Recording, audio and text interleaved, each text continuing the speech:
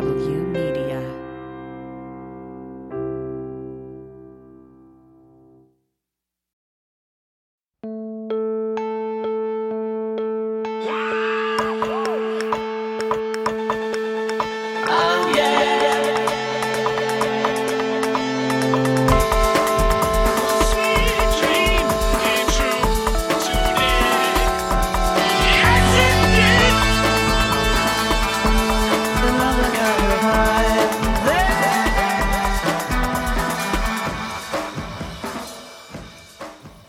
Welcome to One Sweet Dream, a podcast where we explore the dream that was and is the Beatles.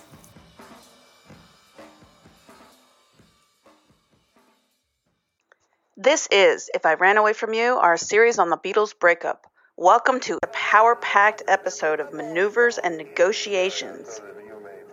John and Yoko quit heroin, Paul becomes a dad, John, George, and Ringo hang out with Bob Dylan, the Beatles reject cold turkey as a single, and John tries to split the baby in the infamous 4442 meeting and calls Lennon-McCartney a myth.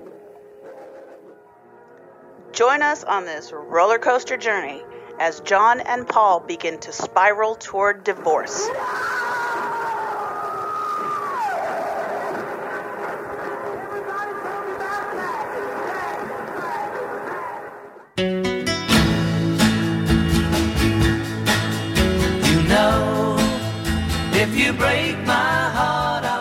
As we approach the 50th anniversary of the Beatles' breakup, one thing seems clear. Why it happened remains mysterious. It's time to revisit the evidence, pressure testing the old tropes and applying sensitivity and emotional intelligence to our analysis. Come with us on a deep dive across several episodes where we unpack and examine the emotional roots of this complex topic. In a nutshell, we believe this was all a high-stakes game of chase that spun out of control. The end game was never to end the Beatles or for Lennon and McCartney to separate as a creative partnership. We don't see this as primarily a battle for dominance within the band, but rather an elaborate play for respect, love, appreciation, and commitment. Join us for this radical retelling of the breakup. That you would realize that if I ran away from you, that you would want me to, that I got a big surprise. You could find better things to do. So we're picking up at the end of August after the completion of Abbey Road. We are now finally getting to the critical point in our story. Yay! Yes, all right, bring it on.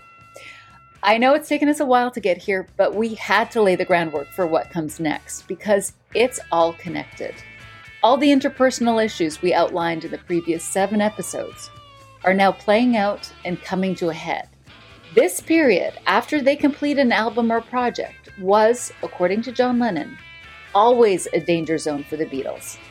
It was a period when they felt insecure and uncertain about their future, which is probably why McCartney was always quick to spearhead new plans for them, and why Brian Epstein's presence was so beneficial because it was reassuring for them to know there was someone planning for their future together.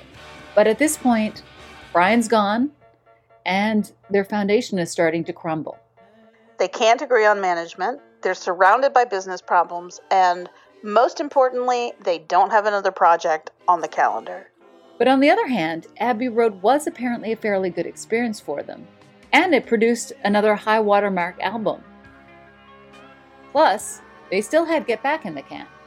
So even though George and Ringo have already threatened to quit the band, and the Beatles have been openly discussing the possibility of breaking up all year, at this time, they did have some momentum, and none of the bandmates were giving serious indication that they were planning to leave. In fact, in 1980, John and Yoko admitted they had no plans to leave. And similarly, Ringo has said that he didn't think Abbey Road was the end.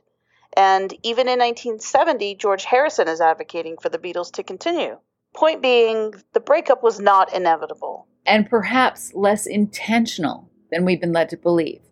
So that's the scenario. They've had this mostly positive experience with Abbey Road. John and Paul are still pitching ideas for the future of the band. And yet, less than a month later, Lennon dramatically declares he wants a divorce. So our challenge now is to go through the events of this 4-week period to determine why things escalated so quickly, what triggered John's statement, and how things went off the track so severely. Because ultimately, this was the statement that set in motion what was to become the breakup of the Beatles. So understanding what motivated it and what purpose it served is crucial to determining whether this was the desired outcome or simply a high-stakes game that spun out of control.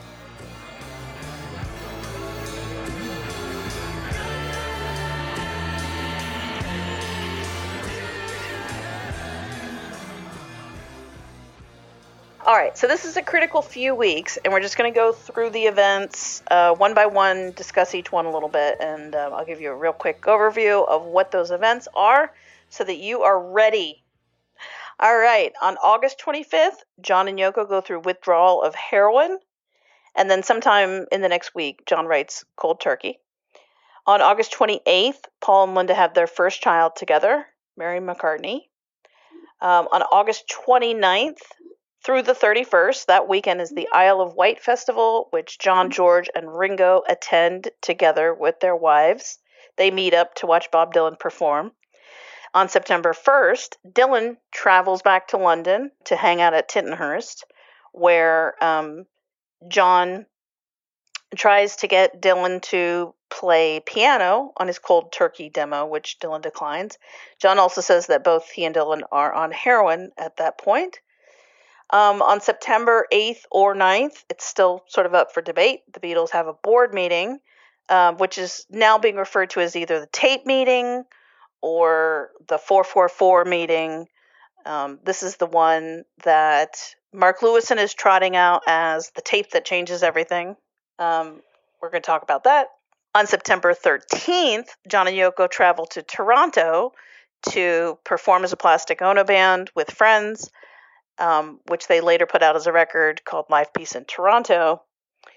On September 19th, John and Paul lose control of Northern Songs, their publishing company. And then on September 20th, the Beatles sign a new contract drawn up by Alan Klein, and John announces that he wants a divorce. And finally, on September 23rd, 3 days after that announcement, John gives an interview to Barry Miles. We'd like to talk about that interview because we feel that it's very illuminating in terms of John's thought process and his emotions during this time.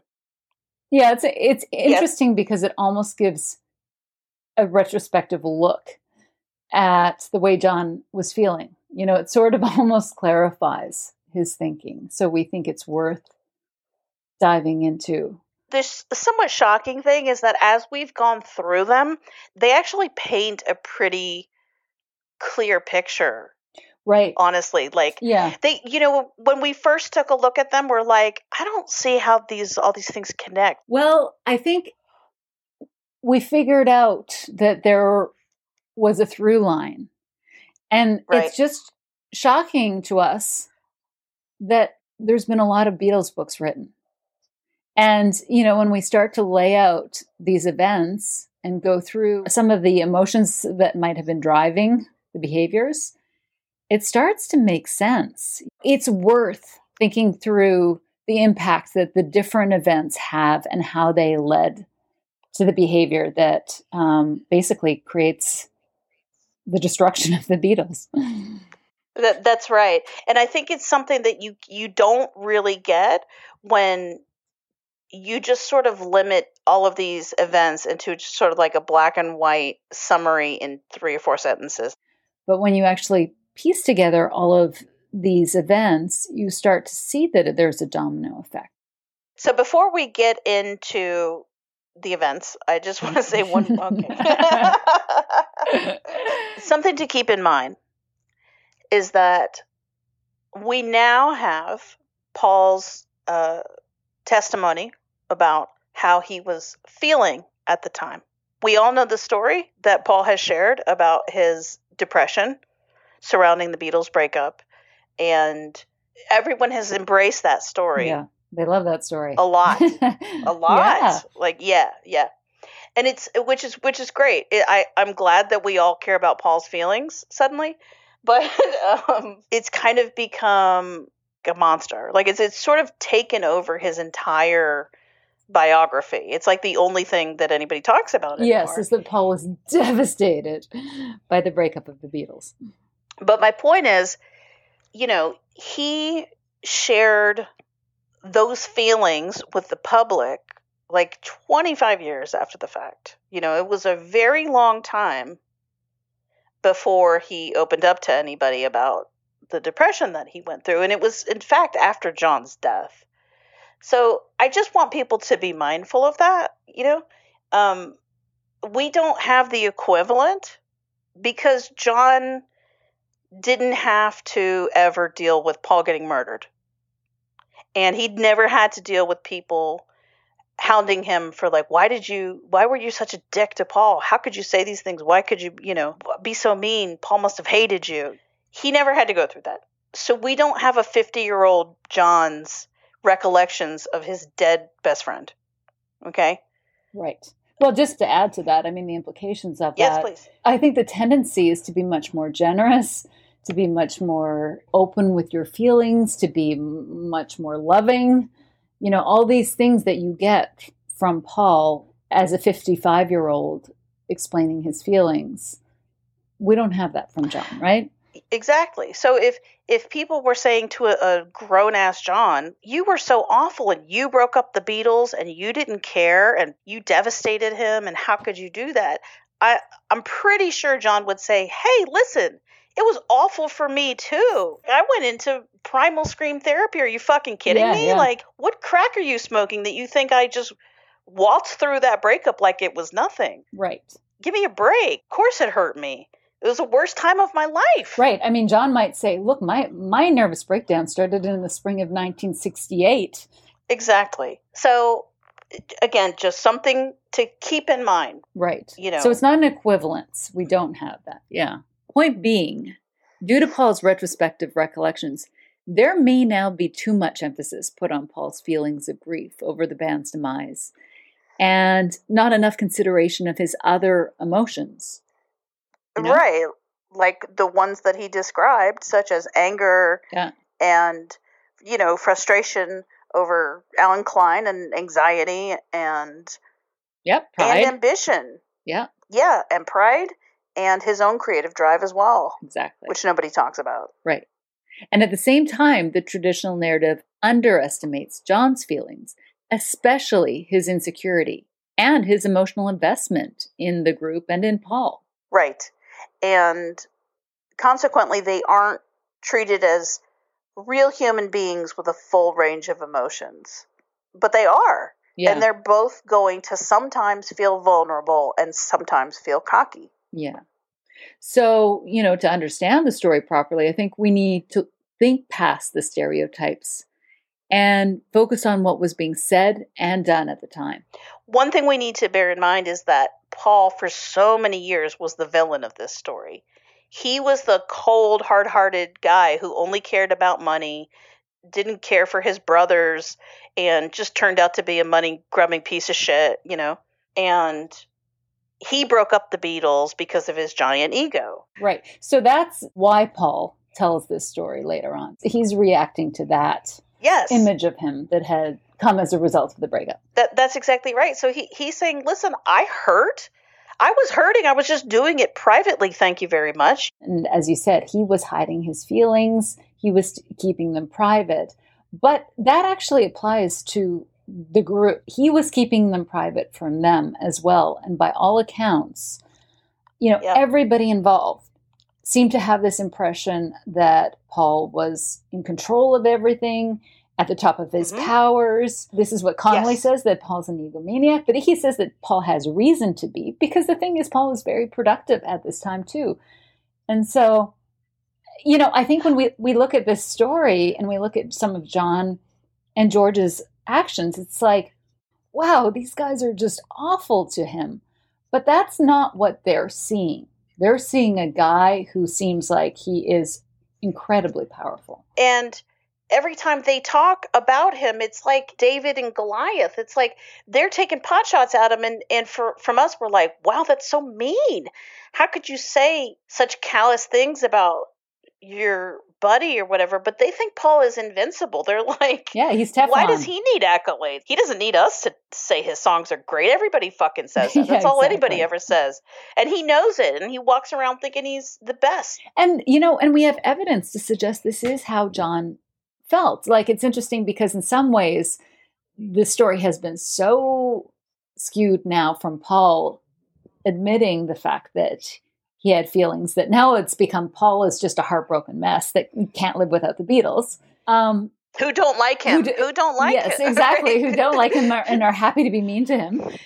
And we have this other story where John was finished and disinterested and not into the Beatles. Whereas when we actually look at what John says during this period, he's very open about the fact that he didn't feel strong enough to fight, that he's given up, that, he was feeling insecure. So John is feeling more insecure than I think the story traditionally suggests. And Paul is actually feeling insecure, but he doesn't look that way. In fact, we just did an interview the other day with somebody who was around at the time. And again, her description of Paul was in control of everything.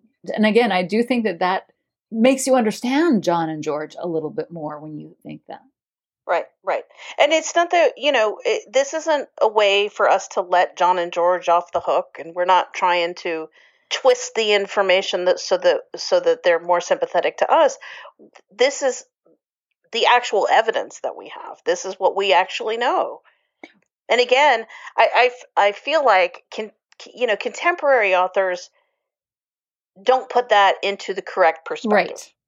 Right. They almost don't contextualize it properly. And they almost take this information that we've got now.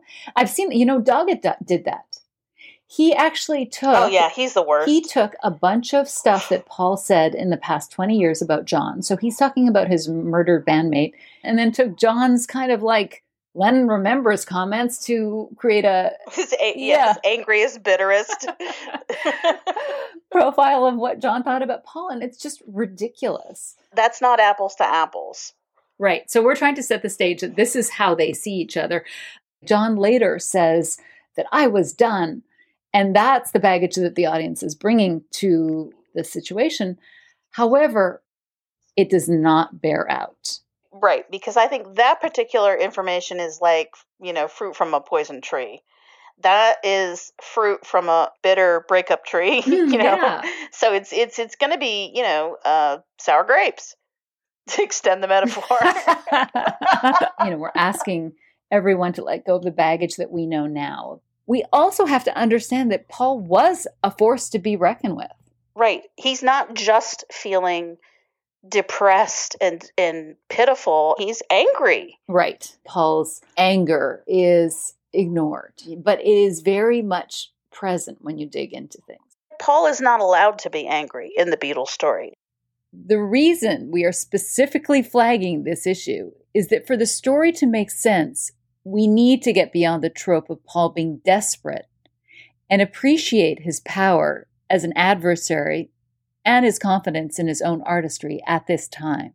And that's important because a lot of John's actions during this time are directed at a person he sees as pig-headed, in control of everything, stubborn, controlling, domineering, and someone who doesn't care about him and is insensitive. And so when you realize this, that John's actions make a little bit more sense. All right, so the first event we're going to talk about is John and Yoko going cold turkey from their heroin habit. And we know that John tied himself to a chair, or he asked Yoko to tie him to a chair. I mean, it sounds pretty brutal. And the thing about this is that if that's what they're going through, these guys were pretty addicted. Yoko kind of downplays it and says, well, we were just sniffing. I don't think we took it properly, all this kind of thing. But they did have a heroin addict who was living with them. And then the fact that they have to go through this if they're withdrawing from heroin, then they're addicted to heroin. Yes, yes, that's the point. That if they're having to go through withdrawal, if John has to tie himself to a chair, they are addicted. Like it sounds like they probably waited until the Abbey Road was done to go through this, because nobody wants to be going through this when you have to be focusing on work. But the thing about that is it means Cold Turkey is probably a deeply personal song. Like if this was really awful and this was something that was really hard for John, it probably means that all of those emotions are baked into that song too. Anybody who has tried to kick anything and failed at it can tell you every time you fail at it, it's a blow to your self-esteem. So I can imagine also like trying to quit heroin and then like relapsing 5 days later, especially after you've gone through all the turmoil and all the pain and all the effort to kick it. Because clearly they don't want to be on heroin, And like, what a waste, it's like you made all that effort and then you're back on it. I would be beating myself up. Oh yeah.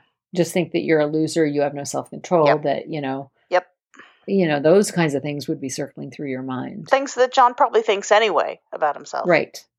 Right. Like we know that John, from his account, has a lot of negative self-talk.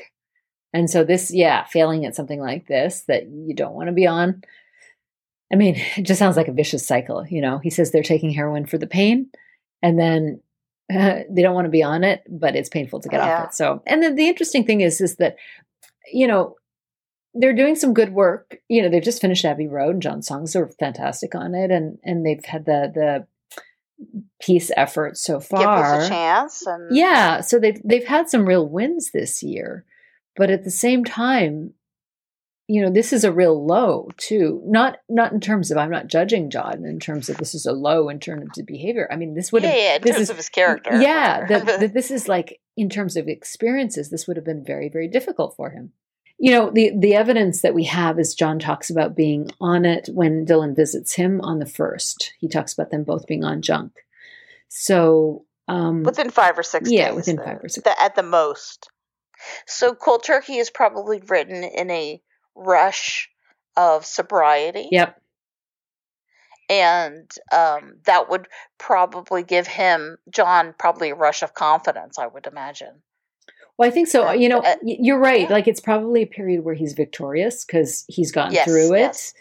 And he's able to detail it. Like it kind of seems like to me, like to memorialize it is almost to make it meaningful. Like I had to go through that, for this song, and this makes it all worth it. And, and he deserves to do that. That is a victory. Also, the fact that he feels clear and is able to write probably felt good too, like you said, a moment of clarity, of victory, of I'm going to write this, and he really likes it clearly, and it's sharing this experience with the world. He offers it to the Beatles first, and we think that it probably holds a lot of significance to him. It's not just another song. And they rejected. And that's one of the frustrating things, is that we have neither a date nor any details about under what circumstances the Beatles rejected that song. Or how they rejected it. Yeah.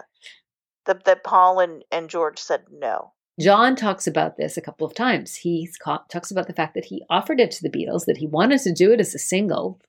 Yeah. And he was excited to do it. It definitely happened. It definitely happened. Yeah. And it's corroborated by the other Beatles too. Like that they said no. Yes. So he definitely wanted to do it. And he gives a couple of excuses. He says, well, they just, they didn't have time, or they didn't, the timing wasn't right, or, they weren't ready. And then I've heard that the subject, and maybe this is just in books where they write about the fact that the other Beatles didn't feel like the subject was appropriate for a Beatles song, but I don't know where that's coming from. Yeah, we don't have any quotes about that. I think that's kind of just like author speculation. Yeah. I mean, I think it's kind of like kind of educated speculation, Right. But still speculation. Right. I mean, I guess they're thinking, well, why? It's a cool song. Why would Paul and George have said no to it? Certainly, I don't. Well, I actually agree on both points. I think it's a cool song. It's a great song. And I also agree that it shouldn't be a Beatles song. First of all, it's like top 5 John Lennon singles. Yeah. Top 5 of his post-Beatles career. Yeah. As in, it's a good thing that he, that It's really a great it was thing ideal for him. that he had it Yeah. to kick off his solo career because, like I said, it's one of his strongest singles. Here's my question. If John was done with the Beatles, then why did he take his strongest song and offer it to the Beatles? Right. Meaning, like, if I'm John and I finally come up with an A-side that's on par with a Beatles single. Yes, and right? you have this master plan to be leaving. And I'm dying to break out of the Beatles and go solo. Why the fuck would I offer it to the Beatles? I'd be like, finally, okay, I'm going single. Yes. I'm going solo with This is my chance. It might not hit number 1, but it's for sure gonna get up there. It's gonna get in the top 10, which it did. Yes. And this is my big stepping stone. Like this is the opportunities, right. I'm right. Clean. I have a song, I want to leave. But no. He offers it to the Beatles and then complains forevermore about the fact that he wanted to do it with them. That's right. He's like, oh, I had to do the solo. God damn it.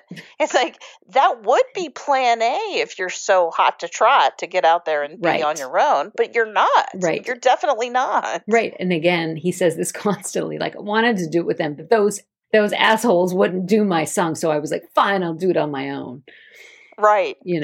Paul had been on this fucking song, it would be number 1. That piece of shit. Yeah, exactly. Whose help I don't need.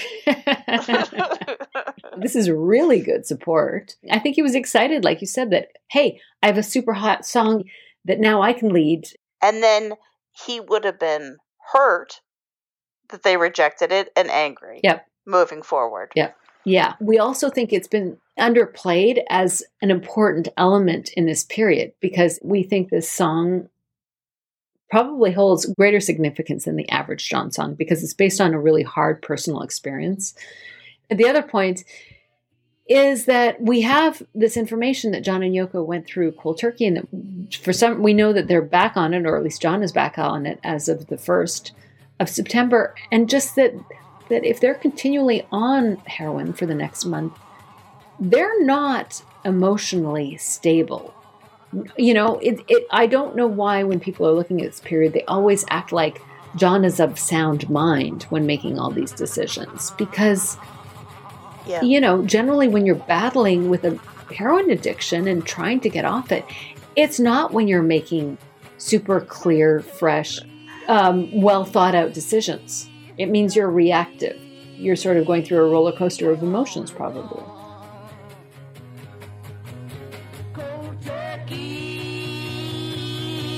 Has got me on the run.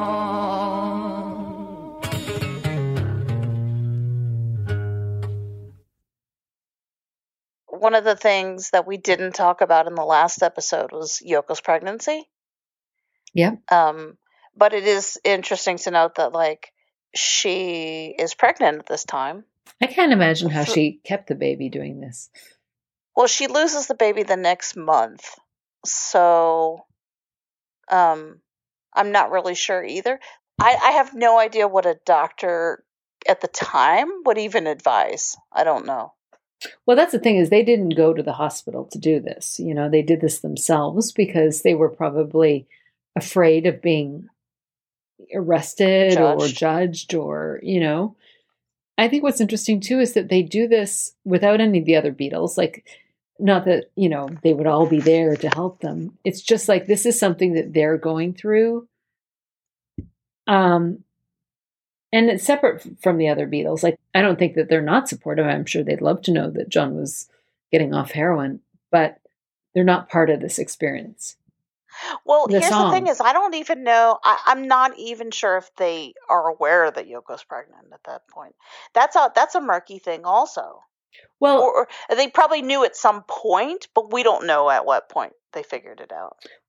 Well, so the only reason I bring that up is, a couple days after John and Yoko go cold turkey from the heroin, Paul has his first baby. Like, he has a healthy baby.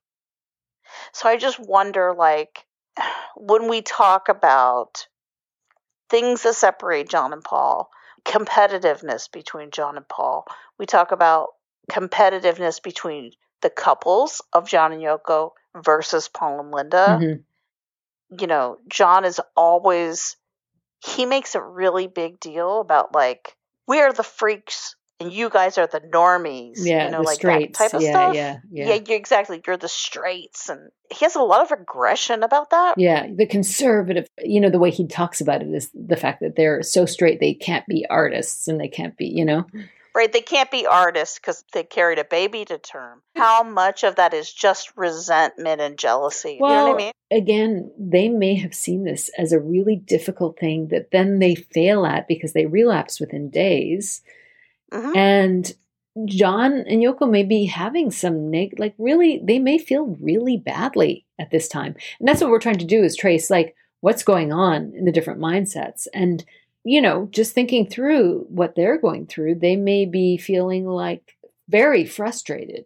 Like as we said, like we empathize with that. It's like we've all had personal failings and we've all had things about ourselves that we wanted to change that we've probably failed at and that it made us feel bad, you know? And I don't judge John and Yoko. Like, I don't see this as a bad thing. I just think that it's an important thing in this period to recognize that they're doing and that would make them feel badly. That's right. And sort of wondering like, you know, apart from like us judging them or whatever, which we don't need to do. I'm saying like, are they judging themselves and feeling bad about themselves? That's right. And if so, are they projecting that onto That's right. Paul and Linda? Is that going to feed into John's resentment? Yeah. And that really brings us to our next important date, which is, you know, August 28th. This is Paul and Linda's first child together. So this is a major event for both of them, obviously. But, you know, this is Paul's first child being born. You know, it's going to be a big deal for him. Well, and we kind of know it's an issue for John moving forward. I mean, you know, how much of an issue it is, I guess, up for debate. We have evidence that it bothered him, that he saw it as like a wedge between him and Paul. And, you know, he sort of displayed jealousy over the years. Right. About Paul and his children, and also about Paul and John's children. This is one thing that is I've never ever seen written anywhere. I have never ever seen it brought up. Well, of course you haven't, because it's one of the most interesting parts of their dynamic. So why would it be discussed? Right. What did Paul having a family or his first child mean to the rest of the Beatles? You know, it's kind of like understood that, okay, yes, Paul always wanted a family, so obviously this impacted him, and this would have changed his mindset a little bit. Like, he does give an interview like a couple weeks later that we'll talk about, where he actually says that, you know, it hasn't changed him that much. Like, he's still ambitious. I think what you're referring to is, yes, John does make comments about the family dynamic over the years in various interviews, but specifically there's a 1971 interview in St. Regis where, you know, he talks about Paul and family and him. It does give us some background or some insight into the fact that in some ways he is competitive, you know, and he tends to position Paul and Linda, we just talked about this, but he does tend to position them as square. And there's actually no reason to call them square, because they are square in no way whatsoever, except for the fact that they are sort of a nuclear family, you know? I mean, they're not totally, and that she's a divorcee. But aren't John and Yoko? Like, why are they non-nuclear? I don't understand. Are they polyamorous or something? Like, I don't just like, how are they not exactly the same? Well, in 1971, and as you mentioned in the St. Regis interview, he basically says that Paul chose me over his family in 1961. Yeah. But now, in 1969, you know, he chose the family over me. In 1976 or whatever, he says that he suspects his own son would prefer to have Paul as a father as opposed to John. Right, but he got stuck with John. I mean, that's quite a bombshell to drop. And by the way, quite a thing to hang on your kid. Julia's only like Yeah, What, like it's 12 true. years old at that time? I know. I want to just separate these two issues because they're a little bit different in that, that John is competitive with Paul and he knows that Paul is good with kids.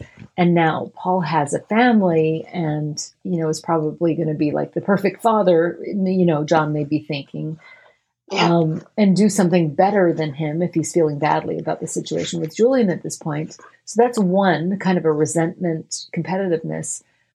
So that's kind of them as fathers and as men in the world. Whereas the other situation is John is actually competitive with Paul's family, in terms of when For Paul's attention. For Paul's attention. So when he tells the story in St. Regis, he's talking about the fact that the Beatles broke up, and then he brings in family. And as you just said, he talks about the fact that when the Beatles really, really took off was when Paul chose him over his father's influence, over the family, and that, that he seems to have, the problem seems to be that Paul chose in 1969 family over him. And so it's a pretty big deal that Paul has. And again, I don't think that necessarily John is logically thinking this through. I think these are just like emotions and thoughts playing in his background. And it's enough that he can articulate it in a very rambly, disjointed way in an interview. And even the interviewer is confused about why he needs to hear a story about Paul's family when asked about the breakup. So it is a big deal. It is a big deal that he's got married now. Right. And so, again, that this has to be factored into this period, that John's gone through heroin withdrawal. He's written this really highly personal song. Meanwhile, Paul's going through a very different experience. These are both very emotional issues for them, and they're very different experiences that they're having at the same time, I mean, they must feel like they're in different worlds now.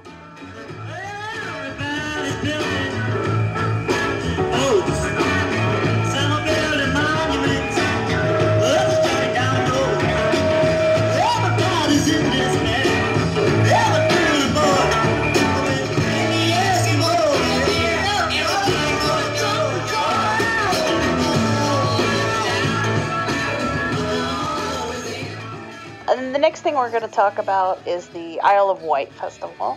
Right, where John and Yoko, George and Patty, and Ringo and Maureen all go to the festival to see Dylan perform. Yeah, they meet up at the festival to see Dylan.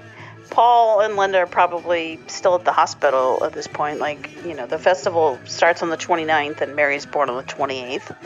So, they're literally probably still recovering at this point. So, I mean, Paul is out of pocket to begin with, but it still seems that there is a little bit of a clique developing with the three Beatles. Yeah, it's interesting because there has been this 3-to-1 scenario since whenever that was, since May.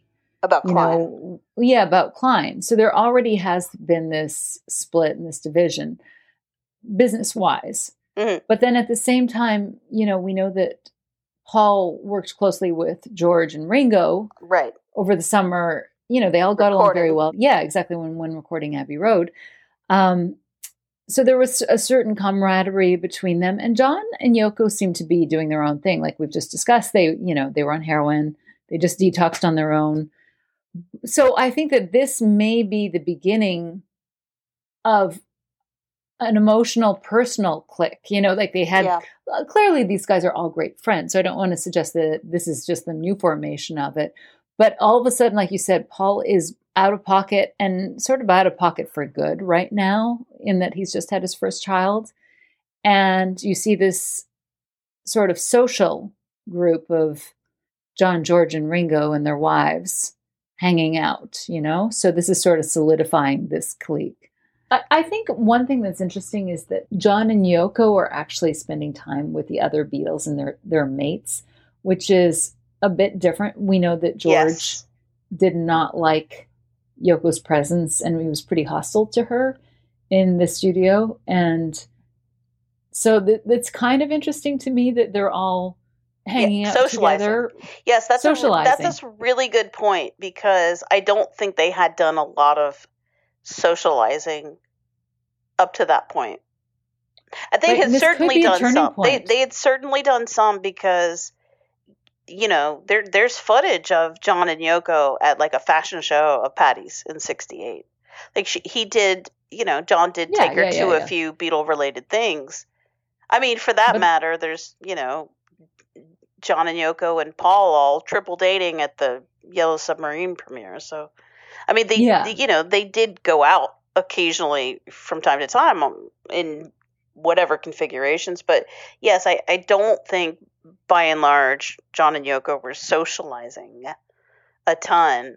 The other Beatles are not at the Dick premiere or the Black Bag. It's true. It's true. And even, we just talked about Cold Turkey, that there's no other Beatles that are kind of supporting them or coming by or anything. They're pretty fractured at this point socially. But especially I think what's interesting is that George, was pretty clear. We even know that the crazy cookie story, the biscuit story, is from the Abbey Road period. And certainly nobody was a fan of Yoko having her bed there. So I just wonder if this is kind of like a turning point for George, where he's kind of like, okay, fine. Outside of the studio, I'm fine. Yeah. With Yoko. Yeah. You know what I mean? Like it was kind of like a rebonding between John and George. Yeah, I could see that.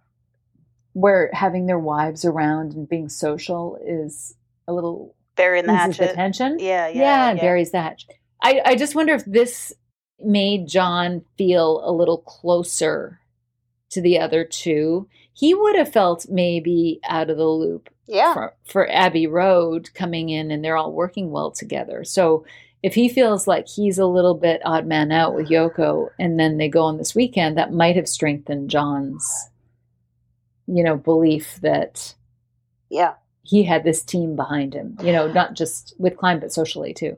Right. And well, if I'm John and I'm trying to strengthen my position within the Beatles, it's a no-brainer to go and take it out of the studio, take it out of the boardroom, go to some neutral territory and just do something fun and relaxing and have social time with them. Right. And apparently Dylan came after the concert. Dylan came and they gave him the Abbey Road. They were all proud. They gave him the Abbey Road album. They played it. And so, they're kind of celebrating the what they just made together and showing it off to Dylan, which kind of makes it sad to me that Paul's not there. So after they come back from the Isle of Wight, the next event that we've got is Dylan visiting John at Tittenhurst. I guess that George and Dylan head over and they spend some time with John. Two things. One, we get the information from John based on his recollections that they were both on junk. So we have, I guess, some information that John was back on heroin at this point. And two, he wants to get Dylan recorded on his demo for Cold Turkey. There's a fun little bit in London Remembers where he talks about it. Jan Winter asks, when was the last time you saw Bob? And John says, he came to our house with George after the Isle of Wight and when I had written Cold Turkey. Ono says, and his wife. Lennon says, I was just trying to get him to record. We had just put him on piano for Cold Turkey to make a rough tape, but his wife was pregnant or something and they left. As you do when you have a pregnant wife. Like, what did she go to labor? Like, what happened? He's calmed down a lot now. I just remember before that we were both in shades and both on fucking junk and all these freaks around us and Ginsberg and all those people. I was anxious as shit. We were in London when he came. Okay. So the heroin thing is really important, so that's part of our story at this point. We just discussed the fact that they had gone cold turkey. So now we have one piece of support that he's back on it by the 1st of September, right? Yeah. But the second point, why do you think that he wants to get Dylan onto his demo? Well, I think it's a bit of a flex for, in terms of if he's bringing this tape to Paul to propose it as a Beatles single. I mean, definitely Dylan's going to give it some heft. He's getting another guy in his camp here. It's Yeah. Everyone's behind it. It's going to be the hot thing. The sad part is that Dylan doesn't do it. So that plan, I mean, it's sort of a harebrained plan anyway, but there is something important here, is that he doesn't want to get Dylan on the record. The telling thing to me is he wants to get Dylan on the demo. So who's the demo for, right? Exactly. Well, I mean, that tells us who the audience is. Right. That's what I was going to say. It tells us two things. One, it tells us that he hasn't pitched it to Paul yet. Because if Paul had already rejected it, then why is John making a demo for himself with Dylan on it? Like who is he going to play it for the Plastic Ono Band? Is he going to play it for Yoko? Like, she's sitting right there. So who accompanies Dylan? George. So George is pretty aware of this song too. Well, that was my next thought too, is that he said that they were together, which means presumably George would co-sign it, right? Yeah. Yeah. So that gives us information about who rejected the song. Right. Because it's always sort of assumed that they all reject it or that Paul and George reject it, but this kind of makes it sound more like it's just Paul saying no. Like Paul just used his veto power and was like, nope. Not Beatles. Yeah, exactly. I mean, we don't know if George liked it or not, but if he's around, he certainly didn't poo-poo it at that point. Well, and it could also be a matter of Paul vetoes it, and then George goes, "Actually, John, yeah, I agree with Paul." Yeah, you know what I mean, which is not something he would say around John and Dylan. Well, I agree. But yeah, so the fact that he's trying to get it's hilarious to me. He wants Dylan on his demo. So, it'd be one thing if he wanted Dylan on the actual end record, because then that's for the public. It's like, look how cool I am in my song and I've got Dylan on it. But the fact that he just wants him on the demo, or like means that he Beatles and Dylan for the first time, collaboration. Right, exactly. That would have been big news. But no, this is just for the demo, and the demo is just for the Beatles. Clearly, having Dylan on there is meant to impress. Like you said, it's kind of stacking the deck, right? For the song, to make the song seem important and great. And I just wonder if the using Dylan is meant to provoke Paul a little bit. Oh, for sure, absolutely, it's to prove something to Paul. No doubt about that. Well, first of all, we know he has something to prove because we know that he complains about not being strong enough to fight for his songs, and Paul bulldozed him for so many years, and he got all the A sides because John was too weak, and all this type of stuff. Do I think there is an element of John and maybe even George like trying to stick it to Paul by going with Dylan? Yes, I do. In some ways, this is a repeat of George showing up with Eric Clapton, right? It's like he wanted them to pay attention. Yeah, take the song seriously, so he gets Eric. Well, now John's trying to do the same thing but weirdly just for the demo. Well, because it's a one-off. They can't work together. I know. And apparently they couldn't even work together to jam one fucking song. Because of the pregnant wife. But the funny thing is John admits it. That's the hilarious thing about John. And then the amazing thing about John. Yeah, it's he kind true. of always confesses all this stuff. Yeah, he tells on himself a lot. He's funny. He does. Yeah, and by the way, so I just want to mention this just in case, just for the sake of enriching this conversation about Dylan. Further along in that Lennon Remembers interview, Wenner asks him about when Dylan came over to London in 1966 to film Don't Look Back, and apparently he invited John. Maybe their paths just crossed, or for whatever reason. So they made a film of them in the car It's not that long or whatever. So anyway, so Winter is asking him about that, and John says he's never seen it, and he says, he just wanted me to be in the film. I thought, why? What? He's going to put me down. I went all through this terrible thing. In the film, I'm just blabbing off and commenting all the time like you do when you're very high or stoned. I'd been up all night. We were being smart Alex. It's terrible, but it was his scene. That was a problem for me. It was his movie. I was on his territory. That's why I was so nervous. I was on his session. And this is like the second to last time he's seen Dylan, right? So, Yeah. I think that's really interesting is how defensive and paranoid John is. How he only feels strong when he's completely surrounded and on his own territory. Yes. And he literally says, like, I was on his territory and it made me nervous and I didn't like it.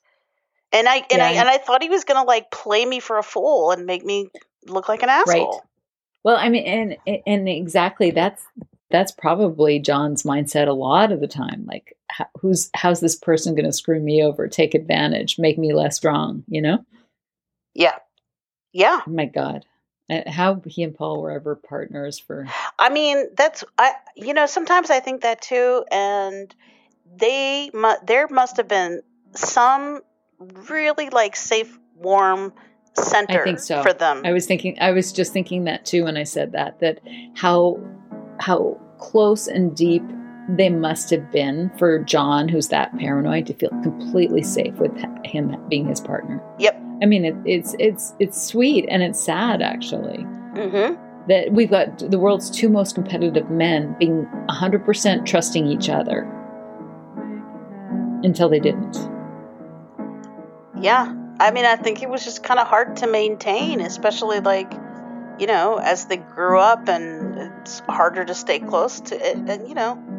And again, we're always like, why is John always harping on the fact that they didn't live together anymore? Exactly. It's like, I was thinking that. Yeah. Why is that so important? And like, I think that is why it's so important, because he needs physical closeness to feel secure. Yeah. Yes. To see the look on his face, to be reminded that he can trust them. Yeah. Because his mind clearly is able to spin very fast, very, quickly.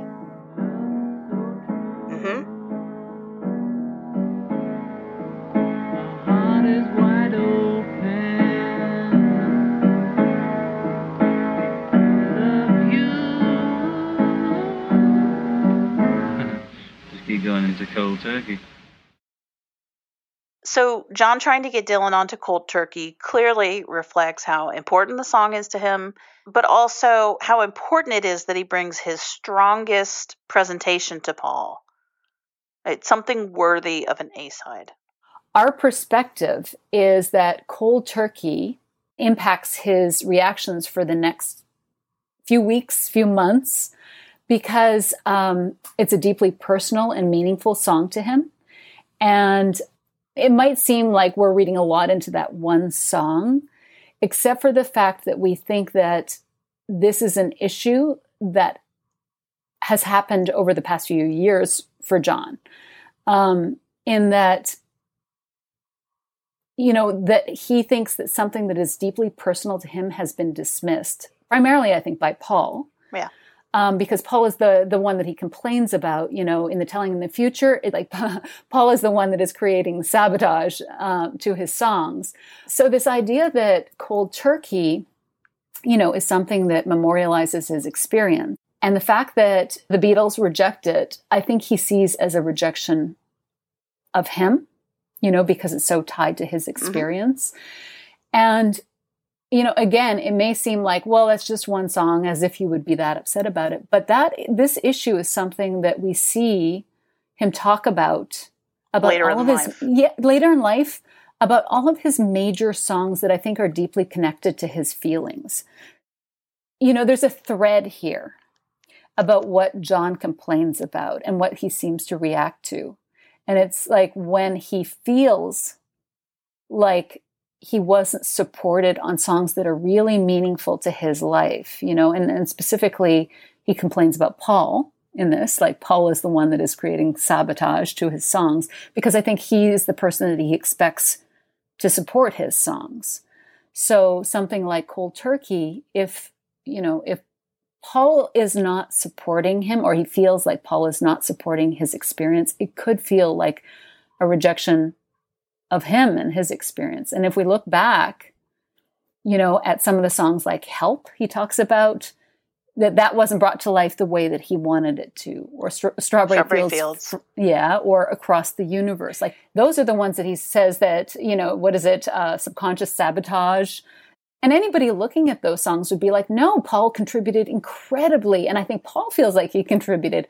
But there's something about how John feels like Paul did not champion his feelings or point of view.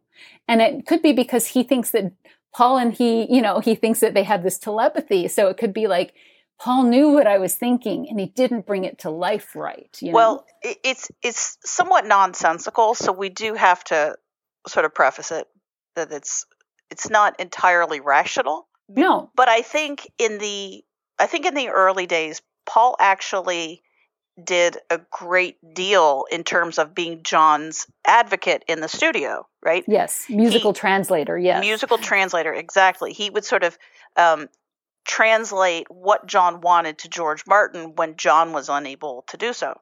Yeah.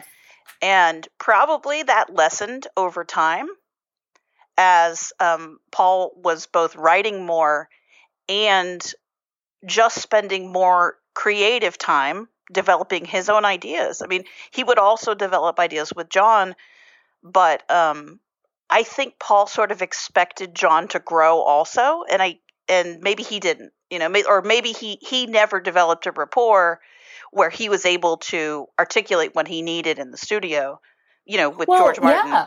I mean, even John says that, we've got audio of him in Let It Be saying that he can't hear the flutes. He can't hear the flutes. Like, he can't imagine how it will be produced in the way that Paul does. Like, Paul has this extra, I guess, production skill, he's a producer. Or skill as a producer that John doesn't have. And so I think he leaned on Paul to help him bring his ideas to life. And so, but that's not Paul's job. But I think that John might see that as Paul's job as his partner.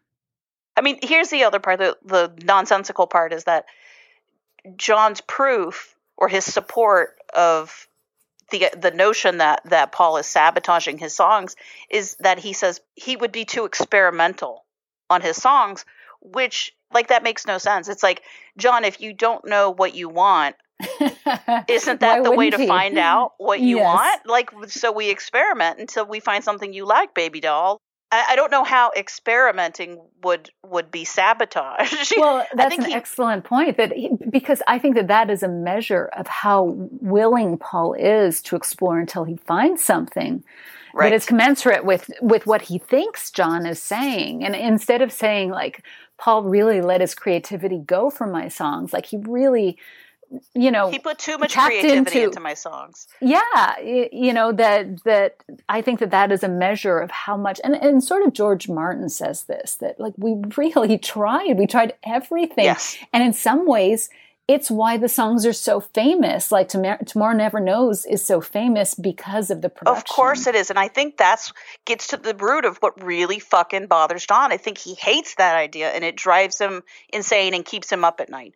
Are these fucking songs, classics or whatever, are they famous because of what Paul and George Martin did? Or do they stand up on their own? Nobody covers him. Why is he obsessed with that? Why is he so obsessed with nobody covering his songs? Because he's paranoid that deep down it is not the value of the song itself.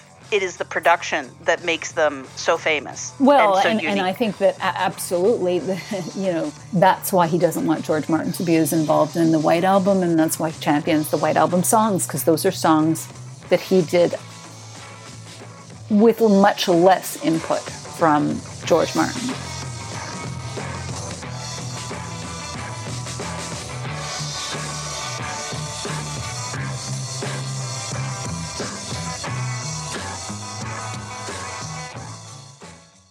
So the thing is with Cold Turkey, I think it has very long tentacles.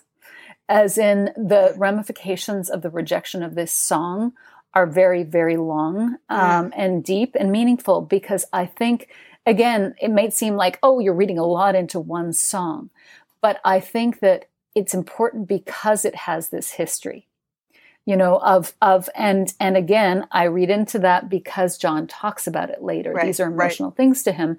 We know that Help, he feels like it should have been slowed down, that they didn't really get that this was how he was feeling.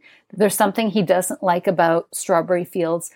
But beyond them not being produced properly, there's also this idea that, like, I Am the Walrus was made to be a B-side, and that, that's a deeply meaningful, the idea of walrus is some coded shit there, that is really important to John. He calls himself the walrus. He calls Paul the walrus. Like, there's something magical about that that's probably, we don't know what it means, but it means something to them. But again, I think he's conflating, B-sides with being less important. Yes. And versus less commercial. Right, exactly. It's like the reason that Help was sped up is because it was an A-side, right? Yes, exactly. It's the title song of the film. So right. Is it more important to have an A-side, or is it more important to have it the way that you like it? Right. Well, and then that's where we get sort of the Paul versus John, whereas I think that Paul's always got an ear to, let's make this as commercial and exciting as possible. Because the singles. Doesn't have to be everything. No, specifically, we're talking about singles, for example, with Revolution, too, because that's another one on his list of complaints. And again, all of these songs that he complains about are hugely important to him emotionally. Like, they're very connected to where he's at. Walrus is very deep. Revolution is something that he felt very deeply at that time. Couldn't make up his mind about it, but he felt deeply about it. But this idea that he liked the slower version of it, but Paul suggested that they increase the speed. I think Paul and George argued for that. And personally, I think it is a better single. Oh, much in the better. fast. It's much more exciting, And it's the famous one. It's the famous one. But again, that, John complains that he wanted to put this out fast, but the other Beatles said, no, let's wait. And then Hey Jude ended up being the A-side because, Hey Jude's their biggest I think it's their biggest selling single. Right, on the charts forever. So it's like, Revolution's an amazing song, but Hey Jude is like one of the world's most famous songs, Yeah. And so it's like John feels, I just think that this has a long history of him feeling like his songs, his experience is not being prioritized, supported, championed, treated with the respect. And he takes, these things are so connected to his life that he sees it potentially as a bit of a rejection of him. Right. And later he says, well, I stopped even suggesting songs unless I was, what does he say? Unless you guys personally invited me and told me you liked me. Yeah. So, therefore it's becoming like it's hurting him, and he feels like, I don't even want to suggest these things unless you guys invite me. So I think that the rejection of cold turkey actually plays into this now infamous meeting that takes place on the 8th or 9th of September, the 444 meeting that, Lewisohn suggests has rewritten everything, even though it's been in books since the 70s. Mm-hmm. It is mentioned in Many Years From Now, which I guess maybe Lewisohn has not read because this is such a shock to him. But wouldn't be surprised. But anyways, I do think that that this meeting should be looked at through the lens of, this is somebody who feels hurt by the rejection of this song, because we know that even as recently as the 1st of September, he was trying to get Bob Dylan to play piano on this song. We don't know when it was proposed to the Beatles, but we do know it was sometime after that. So between the 2nd and this meeting is either on the 8th or 9th, that he has proposed this song and it's been rejected. Poor John. He wrote the song. He's super proud of it. And then he relapses. Yeah. And then he brings it to the Beatles and they're like, pass. Yeah. That's not us, John, rather than, and I get I actually Yeah. really understand why this would have hurt John, because, you know, in some ways it's like, well, what do you care more about? Like the reputation of the Beatles or my experience? We have no idea how this conversation went down. Just the fact that we know from John that it was rejected, because he talks about it later, that, and, you know, he sort of says, well, you know, we had other things. It wasn't the right timing. He gives a couple of excuses for this, but we don't know how the conversation went. But, you know, he doesn't talk about the fact that they maybe said, let's try it a different way. Let's, you know, just make it a little bit more commercially accessible or anything like that. We just know that it was rejected, you know? Yeah, we don't have any details on that. And I don't think I've ever heard George or Paul ever talk about the details of how it was rejected or why. But I think certainly the fact that he is offering this song to the Beatles means that he is still invested in the Beatles. Right. And that they're still his plan A. Yeah, they're still his plan. He takes his best, most important, most confessional, meaningful song and offers it to them and wanted to do it with them, and complains later that they didn't want to do it with him. So he was not checked out of the Beatles. Like you said, this is his plan A. This is what he wants to record with. And actually, he says that in an interview. This is a quote we found on the Beatles Bible. It's of John. And he said that he had played with other musicians, but felt session players tended not to be on his wavelength. This is the quote. He says, "If I wanted to make a record, I'd choose the Beatles," he said. And that was in September of 1969. So yeah.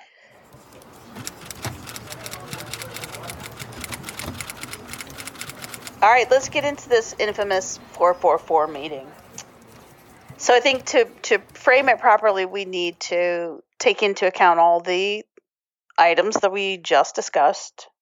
Right. So this has been in the news recently because Mark Lewison has been talking about it, you know, suggesting that it's like new news and it rewrites everything. And he plays a little bit of it, I guess, in his Hornsey Road PowerPoint presentation that he's giving to the public. But just for background, for anybody who doesn't know, there's a tape. A private investor owns it. We don't know who the private investor is. It's a 15-minute meeting between the Beatles. And I guess this guy wanted to sell it. It went up for auction, and he made a couple of teasers, and that amount to about 6 minutes. So of the 50-minute meeting, people have heard about 6 minutes of it. Apparently, Lewison plays about 40 seconds of it. So we are coming to a lot of conclusions and reading into a lot based on those, 2-3 minute excerpts that we have from the meeting, right? Right. And one of the problems is that everybody who's heard the tape has a slightly different take on it. I mean, it's a big problem. It's a big problem, but it's also an excellent case in point of how and why the Beatles story is so fucked up, because everything is filtered through the preconceptions of the dudes who are listening to this stuff or getting this information. It all gets, pushed through their brains. And as we were saying, most of them are shout babies or Lennon remembers babies. Yeah. So they have a lot of baggage already. But I think the one thing that we're doing is we're sort of trying to look at what actually was said, and trying to filter out the takes on it, and then putting that together with interviews that John gave at the end of the month, during the month, and as well as the take in many years from now, because at least these provide, we can kind of triangulate with this information. Right. We've got sort of Paul's perspective on it, based, filtered through Miles. So, right, exactly. But even Miles is bringing in his perspective based on what he knows, which in some respects is very little when it comes to, the inner workings of John's mind. Right. Even Paul doesn't know that. Yeah. Yeah. But the good news is that John actually does give some fairly open, revealing interviews right around this time as well, which helps us put together potentially how he could be feeling. Right. So we're showing you our methodology there. Right. Okay. And so, by the way, our sources for our take on this are the multiple articles on the meeting. Mm-hmm. And we listened to multiple podcasts about it, including Alan Cozen's take that he shared on his podcast, Things We Said Today. Just to give you a little bit more background, that, this was recorded by Anthony Fawcett, who was John's personal assistant at the time. He provides a little more information that has been garnered from the tapes. And I guess that what he does provide is pretty similar to what's in the tape. Right. So it's pretty reliable. And they, according to them, what they've heard in the tape has backed up or supported Fawcett's written account. But again, we should point out that Fawcett, of course, works for John. So, this seems like a minor point, but it's important, because if it was if this was taped by Paul, and then it was recounted by somebody who works intimately with Paul, this story would be told from Paul's point of view. It's just like how you take it does depend on the lens that you're seeing things through. So what happens in this meeting? Why is this important? So what we know from the accounts of this tape is that it's the three Beatles, George, John, and Paul, and I guess Anthony Fawcett, and this is at Savile Row. And I guess the most interesting, these are the subjects they cover, is that John proposes a new LP. And what he does is he suggests 4 tracks for each. I'll say that again. There's always a dog hacking up in the background here. Shout out to Diana's dog. So Lennon proposes a new LP with 4 tracks for each. 4 for John, 4 for George, and 4 for Paul, and 2 for Ringo if he wants them. That's a lot of songs, by the way. They're going to do 14-song albums again. They better be short songs. They better not all be Hey Jude. It's going to be like with the Beatles. Yes, exactly. Yeah. So he proposes that. He talks about the myth of Lennon and McCartney. He champions George in this meeting, and then he sort of talks about some of Paul's songs. And so again, this is I've heard this discussed as like John thinking through things through and, giving this a lot of consideration. Well, no, I mean, we know that John has relapsed back onto heroin. We know that he's had his song rejected within a week of this meeting. And so, yes, he may be coming in and he may have brooded about this meeting and given it some thought. But I don't know if I'd want to consider that like rational, deep thought. No. I think that he's coming in and he, John says that he maneuvers. He talks about this in Lennon Remembers. Paul talks about John maneuvering.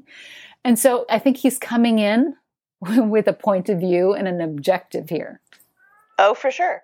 Well, I think a lot of that, wow, he sounds really thoughtful and reflective, comes from his tone of voice, because I've heard the tape too. I mean, I haven't heard all 6 minutes. Right. No, but I've heard the Lewison leaked 45 seconds. Yes. And John's not hysterical. He's not like, you didn't fucking do this, and blah, blah, and I want to fuck obla. Right. He's just talking normally. Yeah. So he sounds not hysterical, which is why I think they're like, wow, what a mature, thoughtful individual. He really has it all pulled together. Yeah. Okay. So John apparently sounds somewhat rational. But let's dig into what he said. He proposed the 444 division, which is interesting because he's giving George equal space on the album. So let's talk about John's new position on George. Well, first of all, Paul's comment that in the past, I thought until this album that George's songs weren't that good. Until now, his weren't up to speed with us. That is way milder than half a dozen things that John has said publicly about George and his going forward talents. Yes, going forward. Yeah. So he's fairly brutal. He's totally brutal in a way that Paul absolutely never is. So I don't even understand why that's a thing. Right. How is that a bomb? Except that they were like, this is a single rare instance that we have of Paul. Oh, look, we've got him on tape. Yes. It's a bit mildly dickish.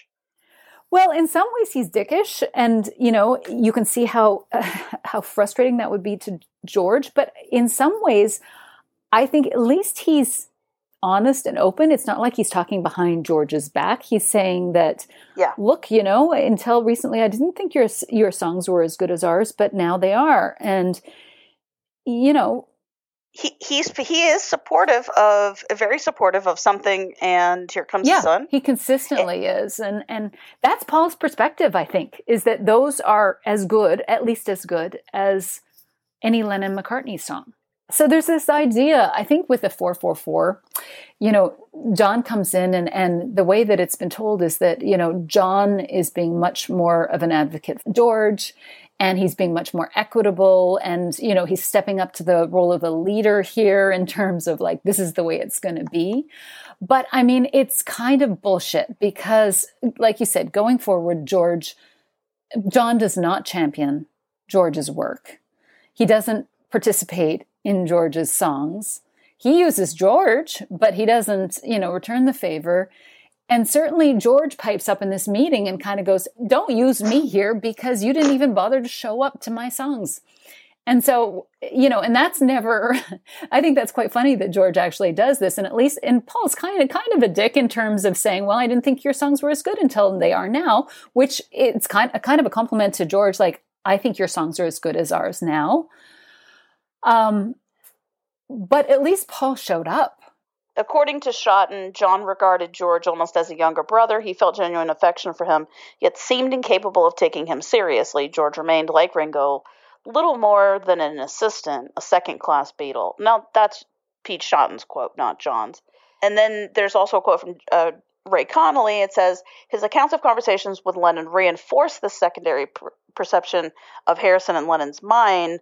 Paul and me were the Beatles, he would emphasize to me privately. We wrote the songs. That's an excerpt from Aaron Torkelson Weber's book. Well, I think that those are both great examples of the point that we made right at the beginning, that, looking at this from John and Paul's perspective, and specifically these are from people around John talking about this, Connolly and Schotten, that John sees the Beatles as him and Paul.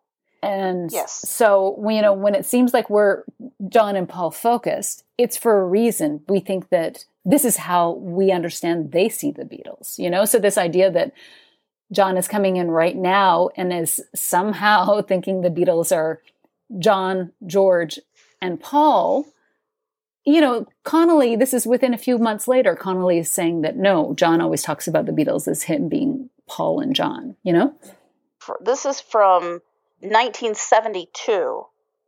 The question is, why was George always the most inconspicuous? And John replies, when we met George, he was musically goon on the guitar, and he sang a little bit, but he had never written a song in his life, and it was years before any of his songs made any sense. It wasn't that we were holding him back, it was just that they were such trash. They were rubbish, and we weren't about to put his bit of rubbish on when we could turn out better rubbish. And, and just to add to that, this is a quote from John. I think this is in January 1970. He says, he talks about Something, and he says, I don't give a damn about how Something is doing in the charts. I watch Come Together because that's my song.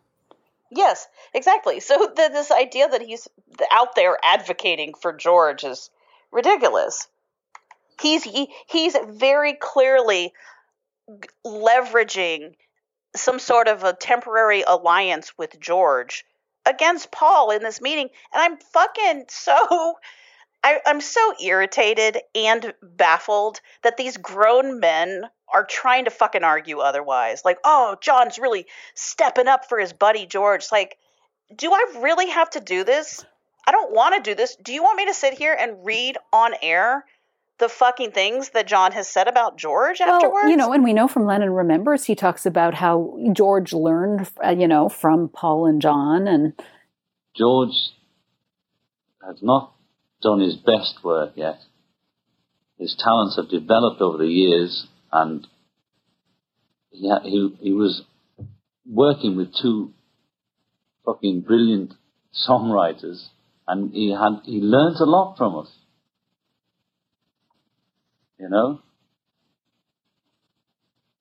And I wouldn't mind it being George, the invisible man, and learning what he learned. And maybe it was hard sometimes for him, because Paul and I are such egomaniacs, but that's the game, you know. But so is George, you know. Just give him a chance and he'll be the same, you know.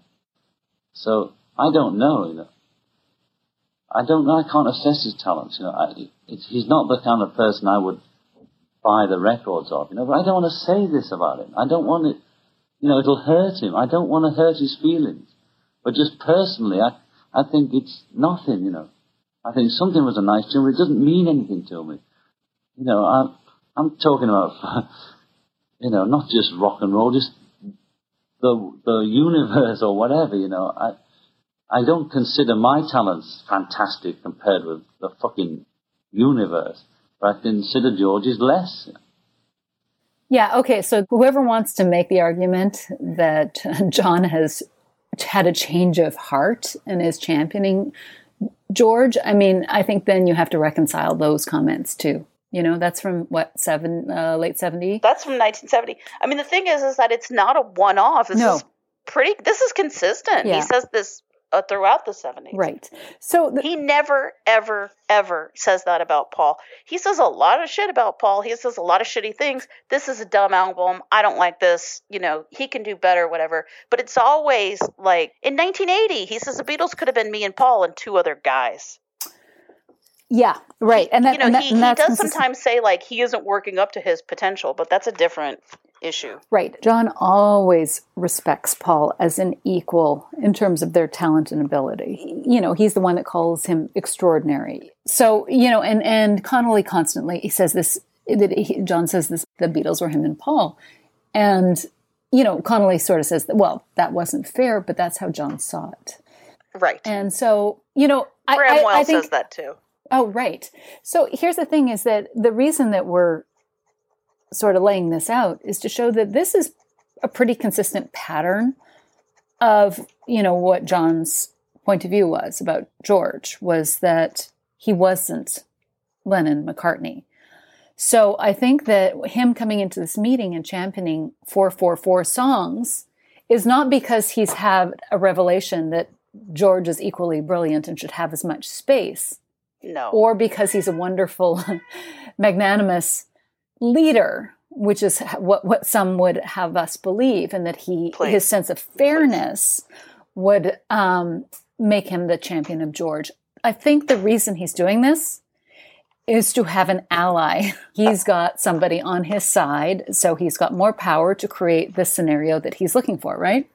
Absolutely. Absolutely. It's a power move. It's a power move. And what John is very good at doing is pulling people onto his side, is rallying people. You know, he does that with Klein. He maneuvers so that people are on his side, so he's got reinforcements. Paul actually is not as good at doing this. He's awful at doing it. It's actually one of John's transcendent talents, actually. Right, and he does this. He understands the power of having people on his side, whereas he does this with Rolling Stone, with Wenner, with Spector, with Klein.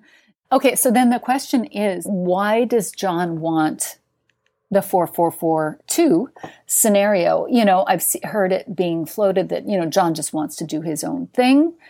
You know, maybe he's not interested in working with Paul. I personally think, and again, this is the long tentacles of cold turkey. I think this meeting is directly a response, like very, very tied. This is a reaction to the rejection of cold turkey, which again, John's not running a ton of songs this year. This is a really important song to him. And I think that this is a reaction to that. Okay, how do I figure out a scenario where if they can't see the genius of my songs, that I can get my songs on and I don't have to fight for them being appropriate. So it's kind of a way for John to just figure out a scenario where he doesn't have to fight, where he knows he can get his songs on. Absolutely. And that's supported by exactly what he says. Exactly. So I don't necessarily think this is because he's not interested in the others. I think this is almost a defensive move. Like, fuck you. You don't see my song as being genius and appropriate for the Beatles. Then fuck you. I just want 4 songs and I'm going to put what I want on there. You know, Right. If you're not going to support me, then I'm just going to carve out some space and I'm not going to even try and bring you in. And in one respect, you can see where he's coming from, because he's saying, look, hold on a second. Paul, you're not the fucking boss of the Beatles. How many times am I going to bring in here something that you veto? I want to be able to put what I want on the album. I'm not asking for more than my fair share. I just don't want to be voted off.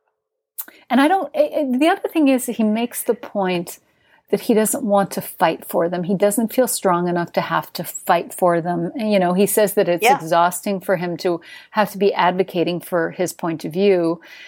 And that at one point he stepped back and that Paul never did this. And, I think that in some ways I can be critical of that and say, well, you know what? This is a very highly competitive situation.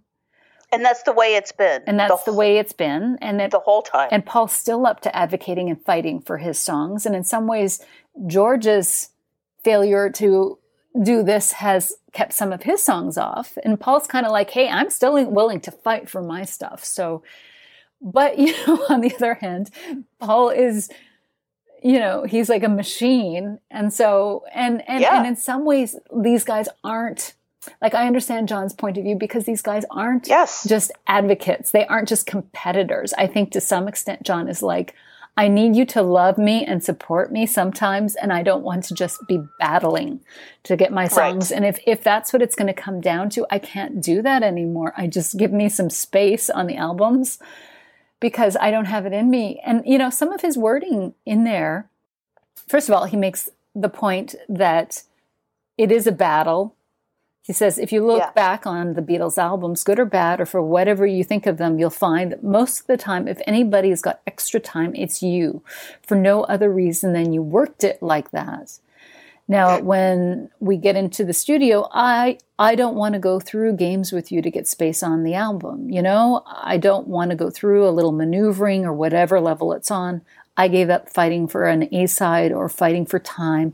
I just thought, well, I'm content to have Walrus on the B-side of Hello Goodbye, when I think it's much better. I didn't have the energy or the nervous type of thing to push it, So I relaxed a little. Nobody else relaxed. You didn't relax in that way. So gradually I was submerging. So in some ways, again, I'm kind of like, well, John, you just sort of gave up. But on the other hand... On the other hand, you can also empathize with him. That must be exhausting.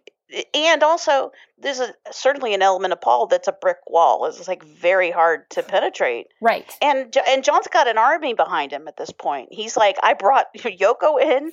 She says, I agree to every fucking thing that comes out of my mouth. Right. I do have a permanent 24/7 advocate with me right now. Right. So I've got Yoko. I've got Alan Klein now.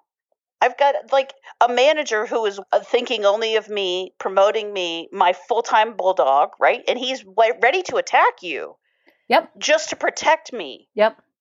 Right. Yep. And I fought it and maneuvered it so that now it's 3 against 1. So you're outvoted. You have to have him. Exactly. I've pulled the other 2 in. Yep. I've sweetened the pot enough that they're over on my side.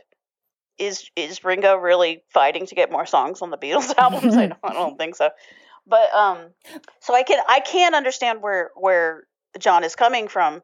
But again, it's like as we pointed out, that was never the way that it was historically. Historically, it was like the best songs make it to the album or whatever.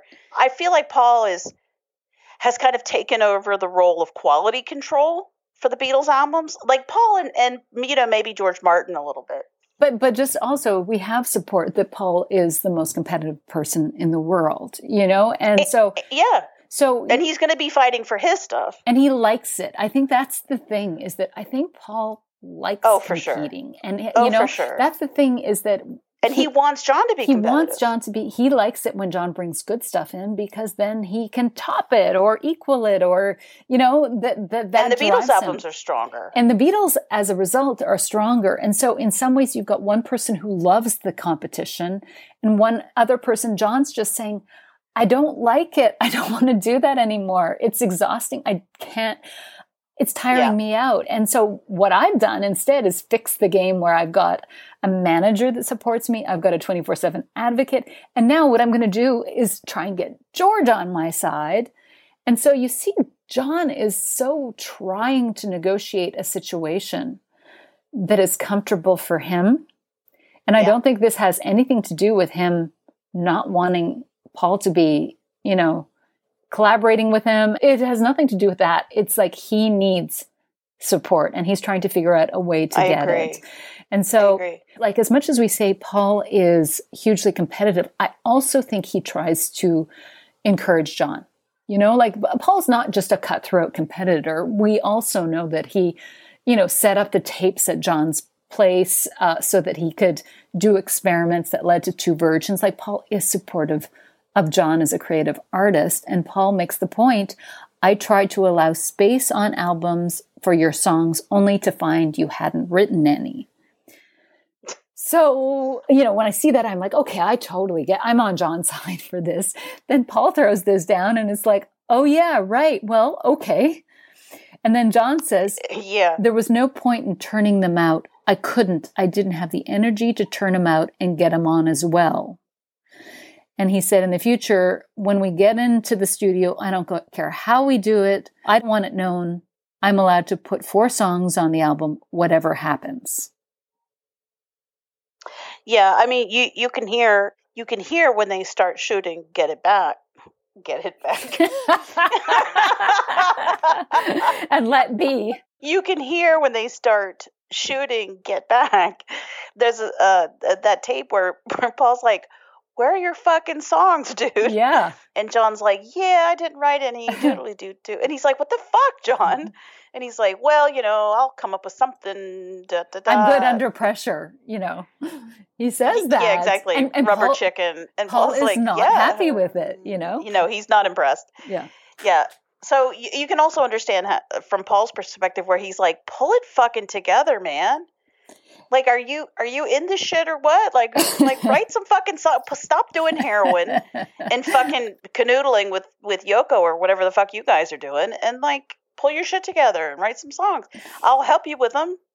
Yeah, which he does. You got to bring something. Yeah, I mean, that's the thing, is that John really is speaking out of both sides of his mouth here. And like I said, like, on part of it, I understand that he's written a great song, you know, I Love Cold Turkey, and that it's been rejected and he's feeling extremely frustrated and he's done all this to make sure that he's got advocates on the album. But then at the same time, Paul's like, yeah, you know what? I'm giving you space. You got to step up if you want the space. I'm leaving you space. I'm willing to help you. So in a way, I think the side projects were a good solution to this, where it's like, if John needed a little more space to not be as successful or whatever, not to write hit songs. Right, not to have the pressure. Yeah, and I don't want to say hit songs as if like chart success is the only thing, but like let's not fucking be coy, okay? John is a popular music songwriter, okay? That's what he does. And he says that's what it matters to him too, actually. Of course it does. That's what he's famous for, okay? The guy writes fucking 3-minute pop songs. Just like Paul McCartney, so fuck off, okay? So what I'm saying is, if you want space to do things other than write pop songs, you should do that, you know. But and they made an exception, you know. It's like Revolution 9 did in fact get on the White Album, but nobody wants Beatle album after Beatle album of 20 minutes of Yoko screaming. Like, nobody wants that. That's not Beatles music. So I get where Paul's coming from too. Well, and this brings us to a different issue is, you know, we understand from the accounts of it that Paul is fairly quiet during this. And, you know, we've heard different takes that, you know, that maybe that his quietness suggests that this consent to this situation, or that's Cozen's take. Yeah, so we have various takes, or we have some that he just is not on board. We do have in Many Years From Now, which is probably the closest to Paul's perspective on this. Only because he authorized the book, so if he disagreed with what was written in a significant way, he could have disputed it. That this is just an excerpt from the book that speaks to this occasion. He says that Paul protested that he had tried to allow space on albums for John's songs, only to find that John hadn't written any. I just want it known I'm allowed to put 4 songs on whatever happens. And then this is Miles's take of it. This was something the other Beatles had always wanted to avoid ever since John's insistence on including Revolution 9 on the White Album, and his anger at their refusal to release the long sound collage, What's the New Mary Jane. The other 3 Beatles wanted to retain a readily definable Beatles sound. Apple had already released 2 versions and unfinished music, Life with the Lions, to mass derision and incomprehension, and plans were underway for the Wedding album. Understandably, the other 3 wanted John's experiments to remain separate from his work with the Beatles. It was for this type of move, a cunning attempt to bypass the Beatles' democracy, that the others, much as they also loved him, regarded him as a maneuvering swine, as Paul once put it. So that suggests that Paul just sees this as a way for John to bypass the democracy of the Beatles and to maneuver stuff that he wants onto the album. Rather than how we sort of just championed it, whereas that John feels like he doesn't have the energy to be fighting for his stuff. Well, it could be both. This is something that we talk about from time to time, and I think it's always a good reminder, is that the way that we, as fans or as Beatles scholars, or however you want to put it, the way that we see John and Paul is not necessarily the way they see each other. Right. Absolutely. And this extends to all the authors. I think that Paul and John both see each other as strong competitors. I don't think either one of them is thinking, oh, my partner's super weak right now, I mean, the interesting thing is that we have the transcripts from this conversation, and we know that John talks about the fact that, I was submerging. Like, John is much more clear about his weaknesses and his inability to fight. So he kind of is communicating this to Paul, whereas we don't get any of that from Paul to John. No, not at all. But even so, I don't think Paul hears that and goes, "Oh, John, I'm so sorry." Yes, I didn't know. Paul, oh my God, are you okay? I think Paul hears that and it's just like, "Oh, fuck you." Yeah. Oh, this is all my fault. Oh, I get it. Yeah, I agree. He's used to hearing this kind of stuff from John. I'm sure he's kind of like, well, come on, John, step it up. You're not like this delicate little flower.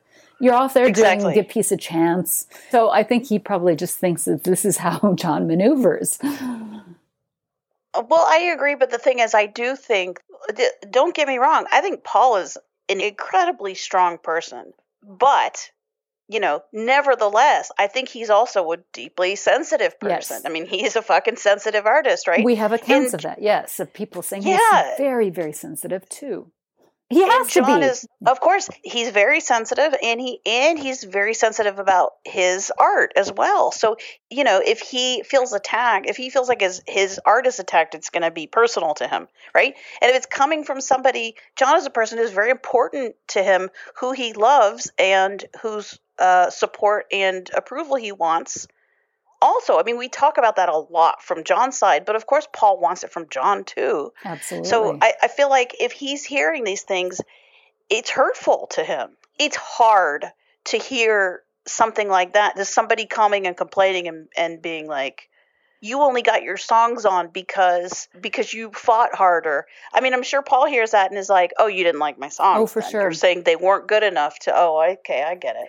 because Paul's point of view afterwards, if we're sort of thinking that Miles is representing his perspective, is that this was a maneuvering tactic. And I think that represents how Paul sees John as such an impressive adversary. He sees John as this very powerful figure too, so that even when John is saying things like, I was feeling weak or felt like I couldn't compete, that's not how he sees John. He sees John as very powerful. Right. It works on a lot of people. It works on historians and authors too. I mean, they perpetuate that idea too.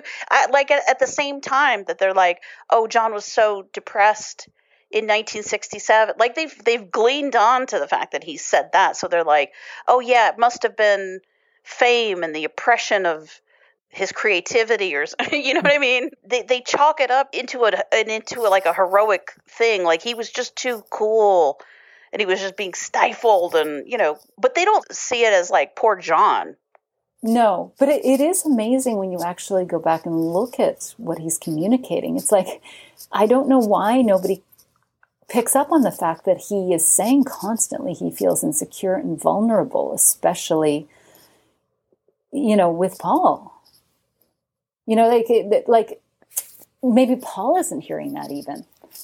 Right. Well, I don't think Paul is, because Paul's take moving forward is always like, oh, I guess John just needed to do other things, and he just he just lost interest with the Beatles. He fell out of love with the Beatles, and he needed other creative outlets or something. I mean, but that's difficult, though. We don't know how much of that is spin, because he says, like, I think he just had to devote himself to the avant-garde, and then he says, however much he did that, I don't know. You know what I mean? So it's kind of like I don't know if he's just like low-key trolling or something. Yeah, and certainly John is not being stifled with the Beatles right now because he's able to do all of his side projects, and so I feel like I think maybe he's hearing him, but he's like, well, I don't know what you want me to do because I'm leaving you space. I'm, on albums. Yeah. And I'm giving you space to do your side projects. And I helped you write all your Let It Be songs. Yes, I'm collaborating and helping and supporting all of your visions. I, showed up for your, the Ballad of John and Yoko. What more do you need me to do? I made your Chuck Berry plagiarism song one of your fucking most beloved songs of your whole fucking career. No thank you to me. Right. As we were saying, John never once was like, by the way, shout out to Paul for that dope-ass bass line he put out. Transformed my song with, yes. This idea that John is saying that your songs got on just because you fought harder. And, so that's got to hurt. I mean, I think that is the number one most hurtful thing, and the thing that Paul is most terrified and paranoid about is that John doesn't respect him artistically. Right. And I think that John knows that that's how he can hurt Paul. So I think you're right that this comment from John saying, I let you get your singles because I wasn't fighting enough. And then he goes on to criticize some of Paul's songs. And I think when I've heard this, I think people take this as John was just being clear about his point of view, his artistic point of view. But me, from my perspective, knowing that his very important song has just been rejected. Yeah. I just read a lot of that as backlash, as revenge, as hurt speaking from John. Like, he's not going to be championing Paul songs when he feels like he's been rejected. Because of course, he's going to be like, you didn't like Cold Turkey? Well, fuck you. Yes. I don't like Maxwell and Obla Dia Blah Da. Exactly. How about that? Or any of your songs. And, so you got all the singles. You reject my song for a single. Well, I didn't like your songs either. You know what I mean? Like, that's a very, very human reaction. For sure. I don't blame him for that. I don't blame him for that. But I'm just saying that people, when they're looking at this, don't take this as a well thought through, representation of his perspective. From the coverage is getting in the press, it's kind of like it proves their artistic discord at this point. And to me, it's just like John's hitting on a couple of songs that he didn't love because he's feeling hurt. Well, and also people use it like John didn't like Maxwell's Silver Hammer, and this is a sign of their diverging musical That's what I tastes. Because mean. John had to go record Imagine or something. It's like, well, you're picking apart like one song he didn't like, and then you're comparing it to what, like, the jewels of his catalog. First of all, you can't do that. That's not equivalent. What John is advocating at this time, besides Cold Turkey, is what's the new Mary Jane. So let's put what's the new fucking Mary Jane Yes. up against Maxwell, and then let's reevaluate the fucking conversation. Exactly. Or, you know what? If Paul would have turned around and said, you know what? I didn't really love One After 909, but you know what? I do that to support you because you didn't have any other songs, at that time. Right. But he doesn't. Paul doesn't do that. He doesn't go after John's songs, when they're not up to par. He says that later, that I didn't love them all, but we don't know which ones he doesn't love because he doesn't talk about them, But so John's picking on these songs. I don't see this as, like, he kind of structures it as, a rational argument. He said, you didn't even defend them. You didn't even like them. Yeah, he says, it's mad for us to put a song on an album that nobody really dug, including the guy who wrote it. Well, that line kind of upsets me because it implies that John pushed him to defend Maxwell at some point, and Paul was just like, whatever, I just, it's not that great. I just wanted it on her. You know what I mean? Like, yeah, that he didn't defend it. And we talked about it in depth in the previous episode, yes. In our last episode. We know that song was really meaningful to Paul, and like, he was able to defend it, 25 years later, talking to Barry Miles. Like, he was effusive about that song. Right. He's really proud of it. He includes it in his book of poetry. So I think he may have just been pressured into saying, okay, well, I guess it wasn't, I didn't love it. Then John goes on to say, and this is where, some of the Beatle bros might take it as, just his artistic integrity. So this is from Womack's book. During the meeting, Lennon proposed that they consider recording a new LP relegating 4 tracks for each of the band's 3 principal songwriters. But first, Lennon had an issue to address with McCartney, namely his tendency, as revealed by the White Album and Abbey Road sessions, to take up valuable album space with compositions that even McCartney found to be lackluster. He says, it seems mad for us to put a song on an album that nobody really dug, including the guy who wrote it, just because it was going to be popular, because the LP doesn't have to be that.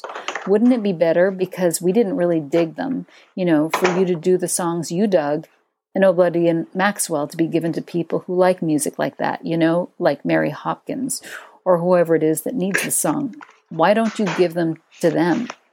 The only time we need anything vaguely near that quality is for a single. For an album, we could just do only stuff that we really dig. And I guess he didn't really respond to that. Well, I see where you can get the artistic differences argument from that. Because if you take it at face value, which I think is always, perilous on John's part, but if you took it at face value, you would be like, oh, okay, well, they are disagreeing about the direction the Beatles should be going in, or the Beatles brand at this point, right? And John is saying, no, we're not going to do anything silly or anything uplifting, It's going to be heroin withdrawal and Yoko screaming. And if you want to bring in something along those lines, I think that's acceptable. Yes, the grannies like. Yeah, exactly. Anything that could be enjoyed over someone over the age of 35 is unacceptable. I mean, what's the target audience for the Mary Jane? It can only be atonal collages that are upsetting to people. that people actively dislike. Yes, exactly. If it is a sellout to be liked. If they are not walking out when they hear the song, it is a failure. Right, because actually he said at that time the Beatles can go on appealing to a wide audience as long as they make albums like Abbey Road, which have nice little folk songs like Maxwell's Silver Hammer for the grannies to dig. Again, if you just take that seriously and it's like, oh, John hates the granny songs, but if you actually think about it, that 2 days earlier Cold Turkey has been rejected, that actually gives a very different spin. Sure does. Abbey Road was Paul's baby. And John knows it, even though he's got amazing songs on it.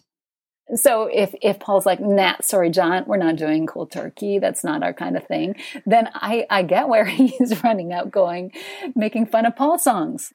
Yeah. Also to sort of reject what John is saying here, because he's like, let's just put the cool stuff that we love on the album.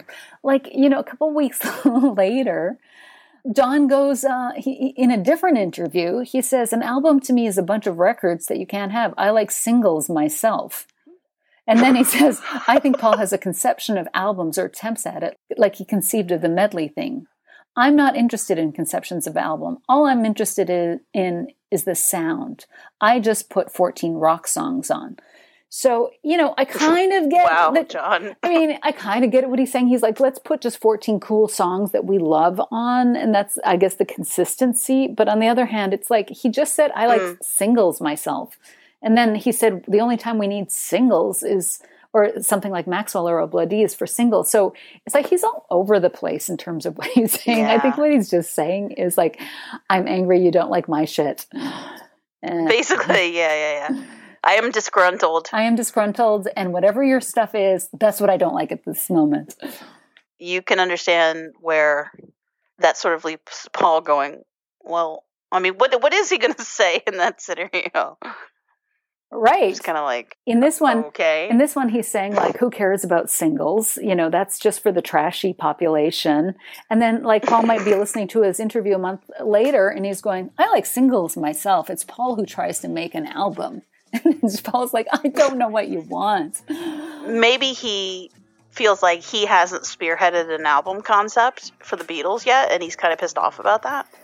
Yeah, so he's rejecting just the whole idea.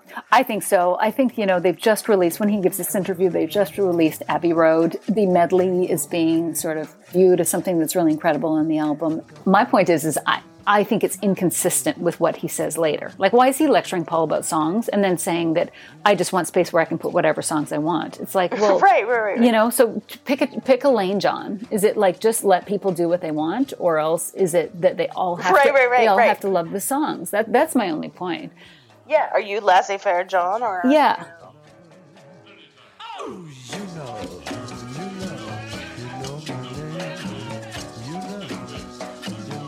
know my name.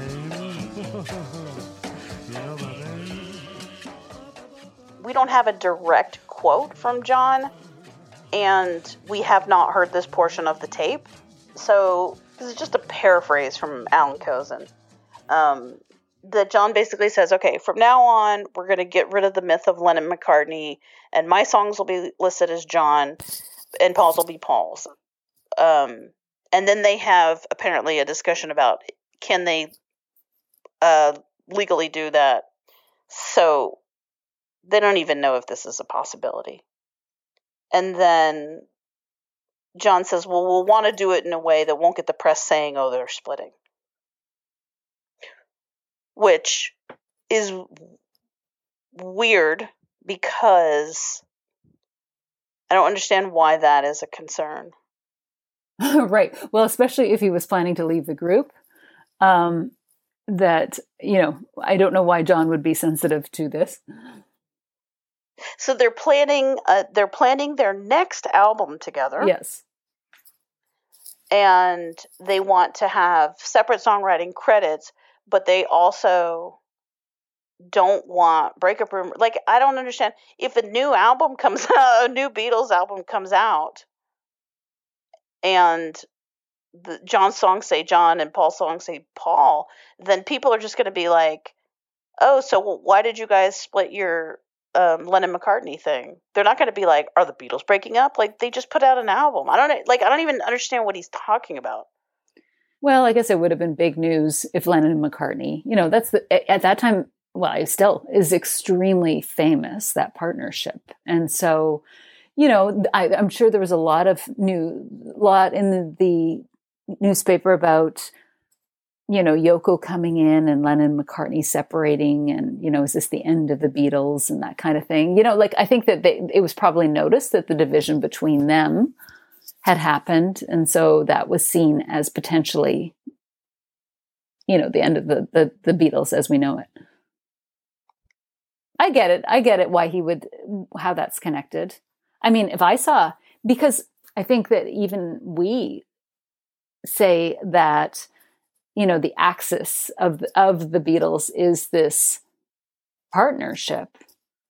The core of the Beatles is this partnership. Yeah, right? but if I saw that, I would think, oh, something is wrong between John and Paul. Yeah. I wouldn't think, oh, the Beatles are breaking up. Like, obviously, if I have a new album in my hand. Yeah, but to my point, that if I think that the Beatles really stem from John and Paul, which is something that John says for the rest of his life, and all of a sudden I see that partnership has broken up, I would probably think, okay, I guess the Beatles as we know it is.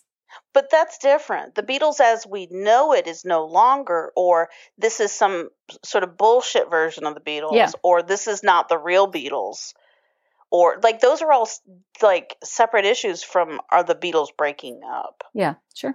I don't know. It seems like an odd concern to me, especially again, you're discussing this in the context of a new Beatles album, so I don't even. Oh, right. It's weird. My thing is like, if, again, we have not heard this section of the tape. I mean, it's hard to judge from 45 seconds how he was for the entire meeting, but he's not ranting. He's not hysterical. He doesn't sound like he's throwing furniture or anything. So, okay, so we know that much. And he doesn't sound especially worked up.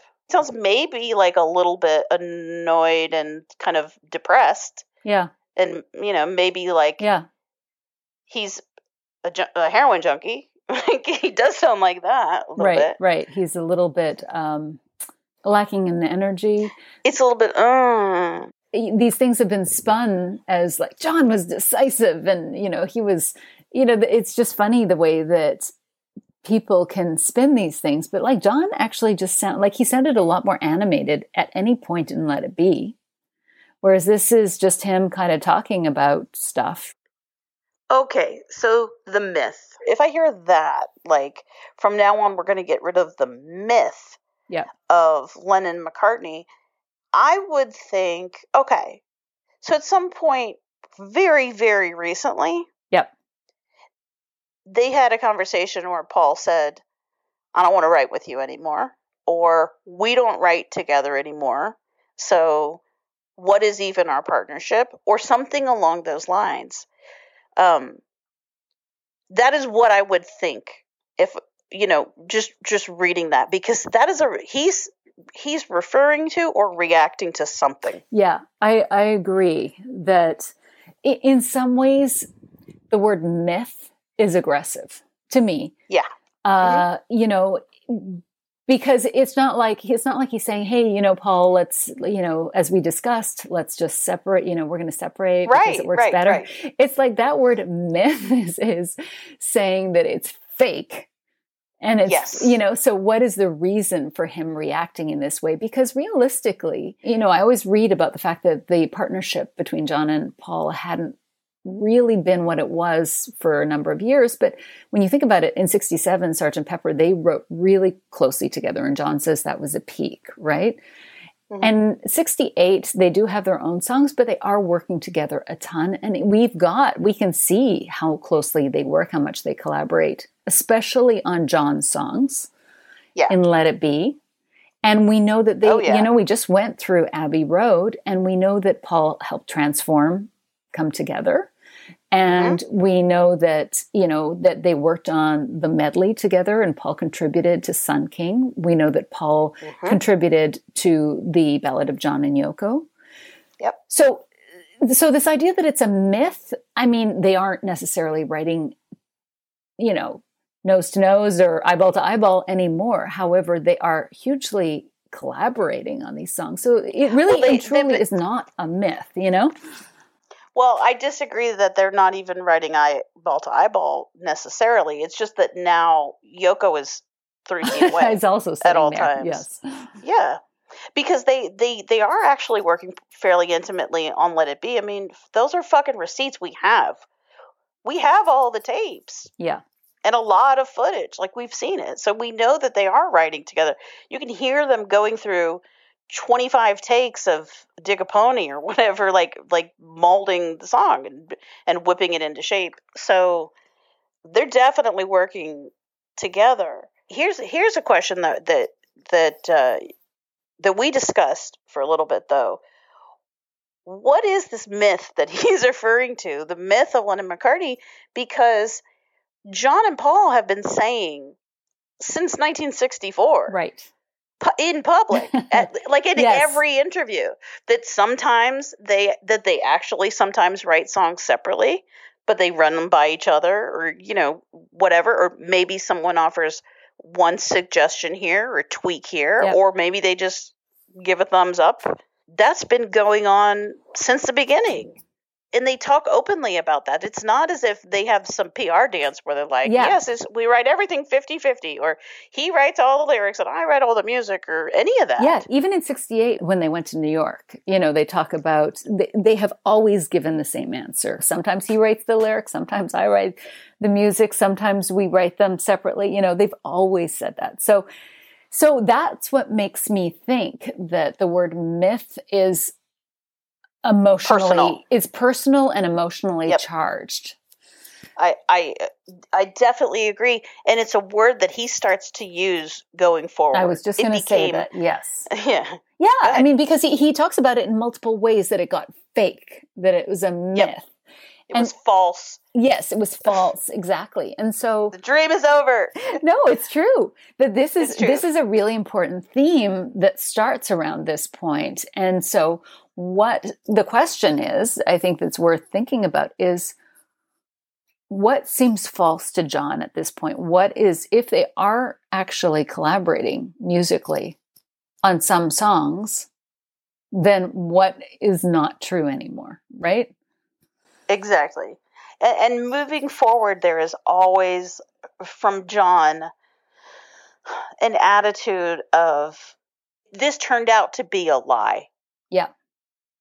Yeah. There's so much disillusionment. Yeah. Disillusionment is the exact right word. Like, he had a dream of it being something that it turns out it wasn't. Yes. And the fact that it wasn't this perfect thing to him sort of makes it invalid. He never explains what that disillusionment is about, or what the lie is, ever. Right. But he says it, like, even in 71, he's talking about the fact that they wouldn't write again together because they don't live together anymore. It's so what's the point? Yeah. What's the point? Exactly. He literally said, what's the point? Right. And again, the context here is that we've just finished Abbey Road, and they apparently worked quite well together. But within 4 or 5 days, John's newest song that he's really excited about has been rejected. So I really look at this meeting through that filter, that he's still emotional about this issue. And yeah, I think that is the most important piece of information that we need to properly frame this meeting. Yeah. Yeah. This just happened. Right. For anybody who's thinking, well, it's just a song, it's like, look at how upset Paul gets about The Long and Winding Road. Like, it's in his court documents. It's like, he's always ranting about this song. He pretty well redoes the album, Let It Be Naked, to remove the production. Yeah. These songs are extremely important to them. And again, this is, one of John's most intimate confessional songs that his bandmates apparently kind of shrugged and said, not Beatles music, from what we understand. We don't know that, but that's sort of the gist that we've read in books. And then this meeting is what almost immediately follows in reaction to that, or, subsequent to that rejection. when I hear the thing about like, okay, fine, we're going to get rid of the myth of Lennon McCartney and we'll just label my songs John and yours Paul. When I said that, to me sounds like Paul said something to the effect of, I don't want to write with you, or we don't write, or there is no relationship, or something like that. We have no proof that he said anything like that, and there's nothing really to suggest that that was the case, right? We don't, and I can't imagine Paul saying like, I don't want to write with you, fuck off. Like, Yeah, I don't think that's the case. I think Yeah. he does want to continue to write with John. Right. So I'm not saying that he said that. I'm saying, for whatever reason, I feel like John is reacting as if this is what he heard from Paul. And we do know that Paul has rejected cold turkey. Are you suggesting that John may feel like Paul doesn't want to be a part of John's song? Like he doesn't necessarily want his name associated with, like if John's sort of saying, well, if this is not Beatles music, then fuck you, this will be John Lennon music. And let's just, you don't have to have your name on this. I think what he's saying is that, okay, fine. How about like this? Going forward, you don't have to put your name on any of my shit then, okay? You don't like cold turkey and it's not Beatles music to you, like it doesn't reflect your fucking values or whatever, then how about this? You don't have to worry about that. My songs will clearly have my name on them. They will say John Lennon, and nobody will think that you did fucking heroin, okay? You put your name on your shit, I'll put my name on my shit. Yeah. And then we don't have to worry about our combined fucking image. Yes. You have your image, I have my image, and don't worry about me. Right. And don't worry about me ruining the Beatles image. I'll just be John now, right. Okay? That sounds to me like a very likely emotional reaction from somebody having something rejected. It's just like, well, you know what? I like it. I'm happy. I will stand behind it. You don't need to put your name on it. You keep your stuff. I don't even like your stuff. Exactly. And from now on, we're labeling all of our shit. Yeah. Okay? Yeah, because you think your stuff is so great. Well, you can call it Paul McCartney's stuff. Exactly. All of these songs are not Lennon McCartney's anymore. My songs will be mine, your songs will be yours, and that's how we'll do it moving forward. How about that? Yeah, and the thing is that I don't take this statement that seriously because it never comes up in the future. You never hear from John saying, I wanted to continue the Beatles, but just separate Lennon and McCartney, and Paul just didn't want that. Neither one of them ever mentions this as a subject again. And, John later on talks about being so proud that, Paul was his partner. And he tells Connolly and many others, as we've said, that he and Paul were the Beatles. I think that this is a reactive statement rather than a deep desire for this to be the case. This is not a real thing. I don't. I think this is showboating. No, and again, Paul never brings it up. Grandstanding. Either. Yeah, it's grandstanding, and Paul never brings it up as like, well, John just wanted, to separate Lennon. It's never been mentioned. I think it's never been mentioned because it's not. Nobody took it that seriously. It's not a real thing. It was, we said in the meeting, they have a side discussion of even if that's even a thing they could do.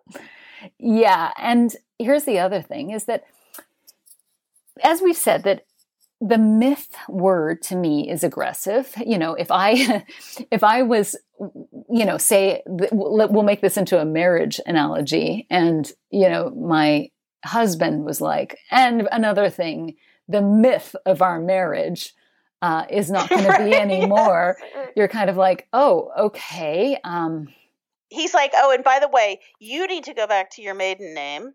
Yeah. And I will use my name. And so the myth of this fucking marriage will not be perpetrated any longer.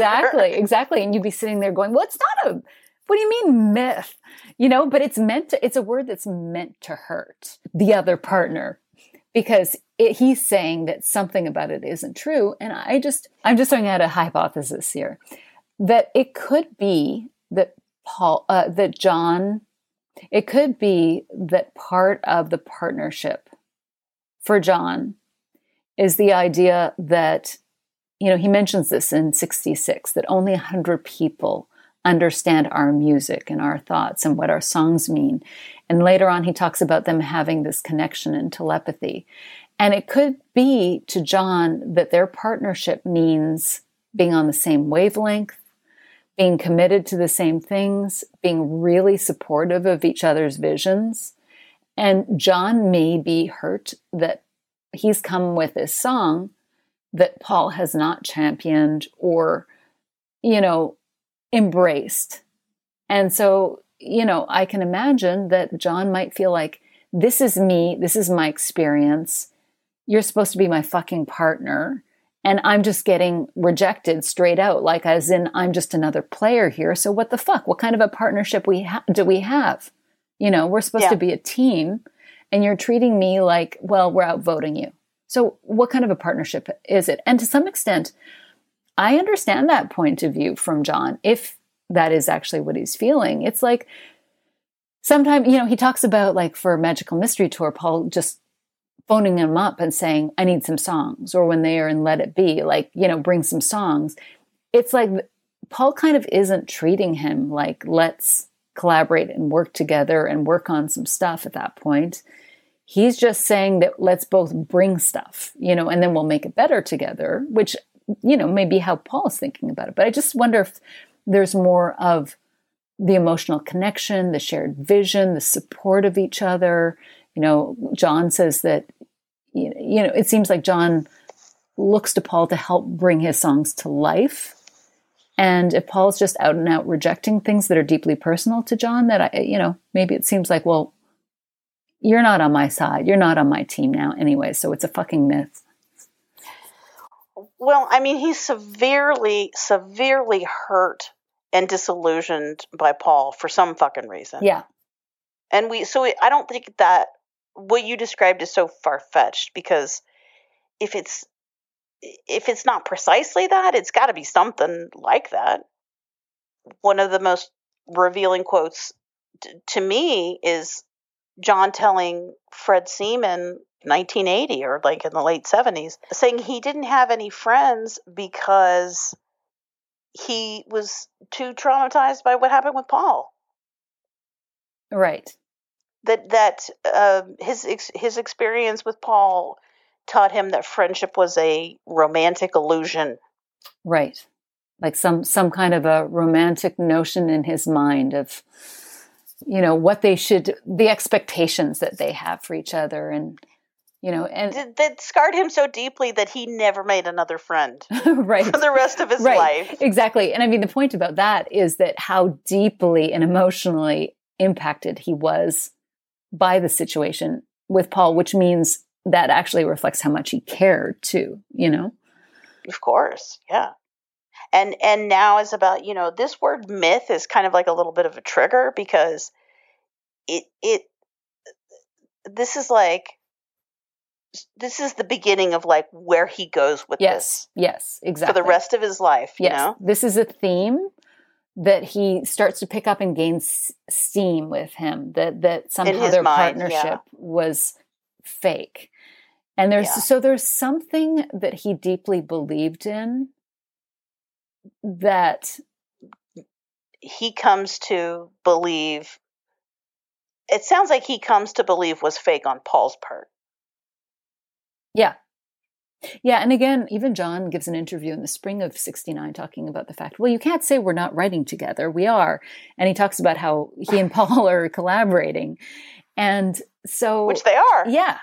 So our point about it being a myth. I mean, again, they're not writing songs in the back of a van together. Yep. But it's different, but they're still working together. Well, and John says later that Sgt. Pepper was a peak for them.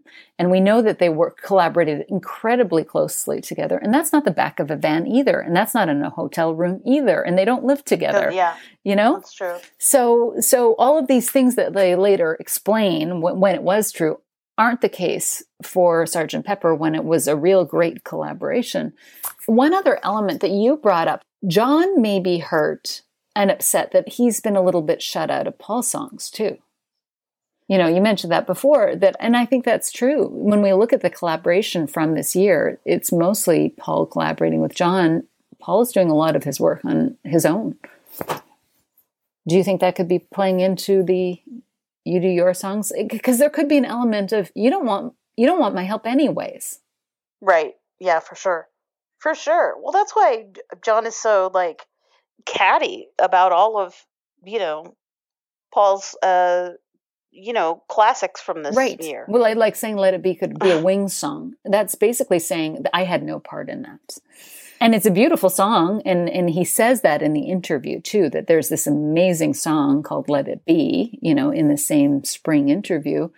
So at some point he said it was amazing, Well, and Wings is a great band, so I don't even know what the point of that is. To say like Paul could have done that song with Denny and Henry, exactly, and it wouldn't have made any difference. With any he backing could have just band. swapped us out. Yeah, exactly.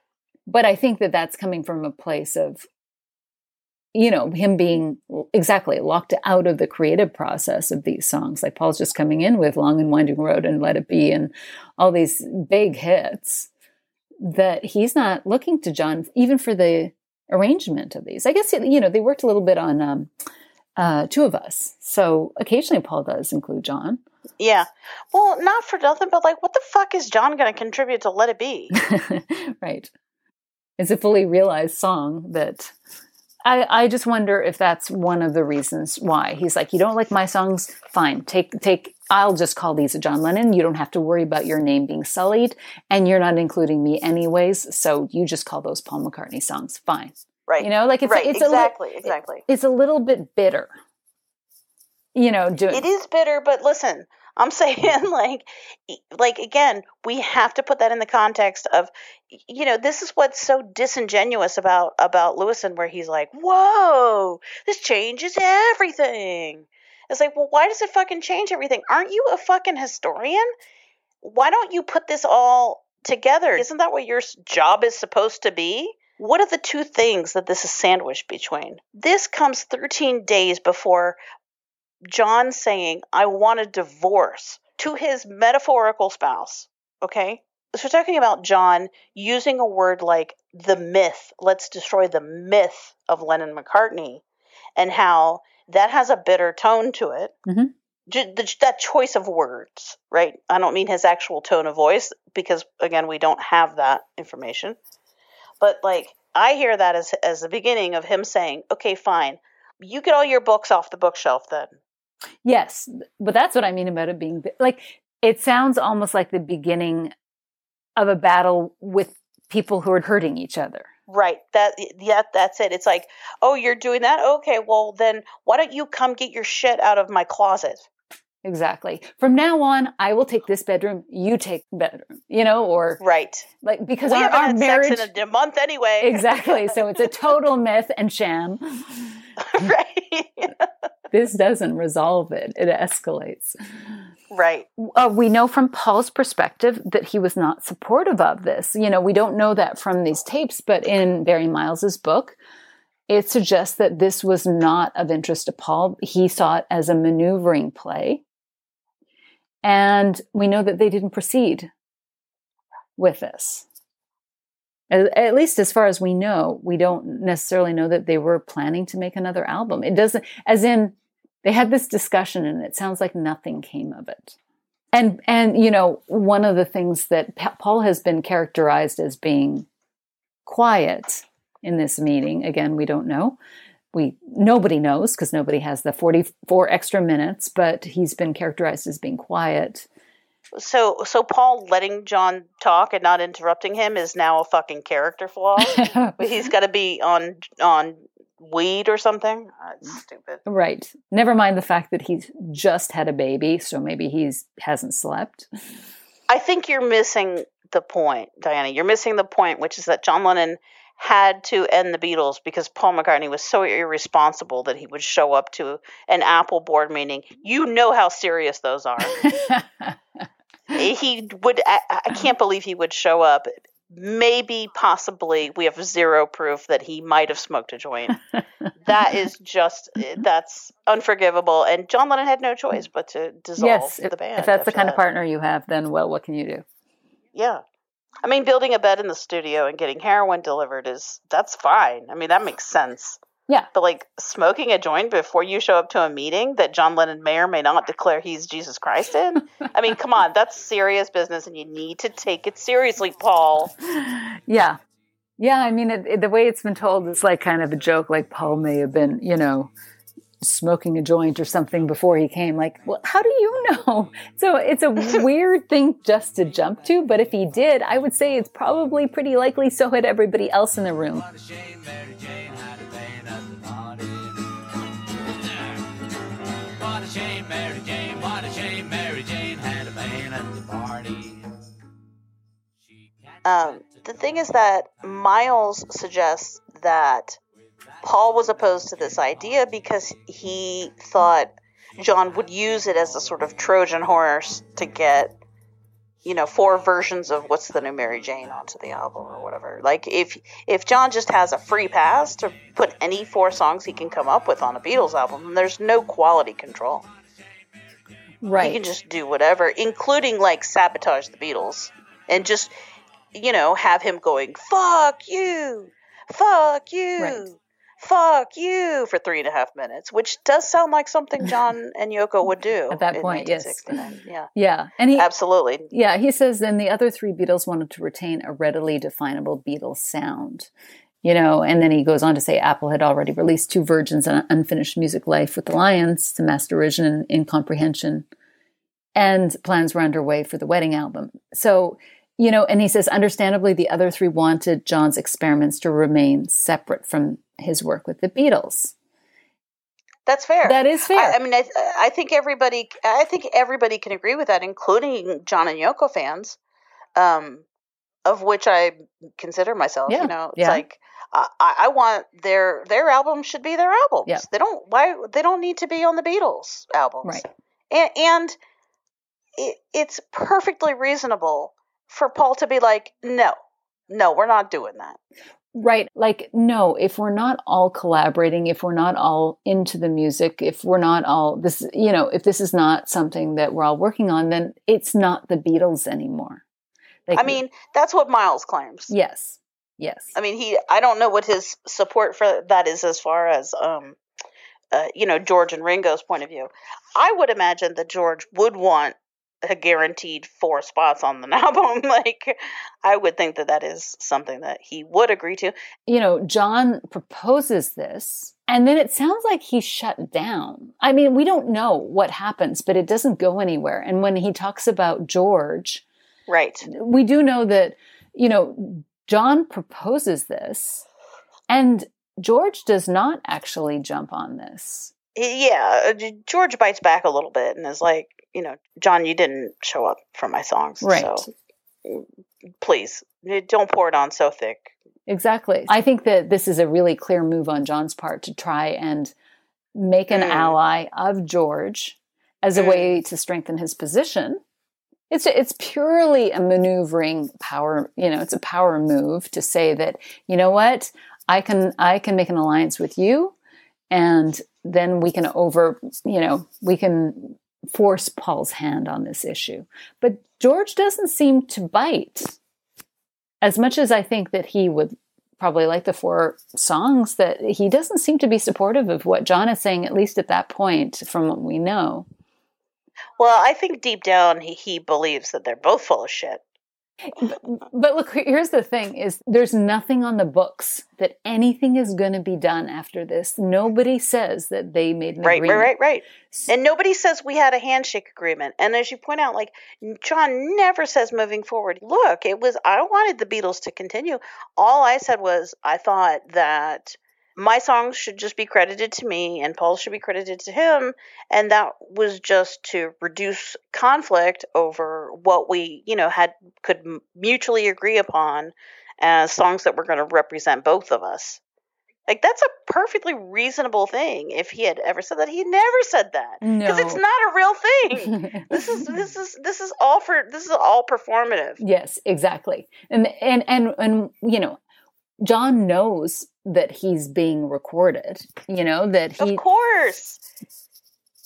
And that's what he does. That's what he's been doing all year. He walks around with a little fucking tape recorder and makes tape recordings of himself and everybody else. Right. He's taping himself, taking his shit. He's taping himself, brushing his teeth. He's, taping Yoko breathing and giggling and like her reading the paper and shit.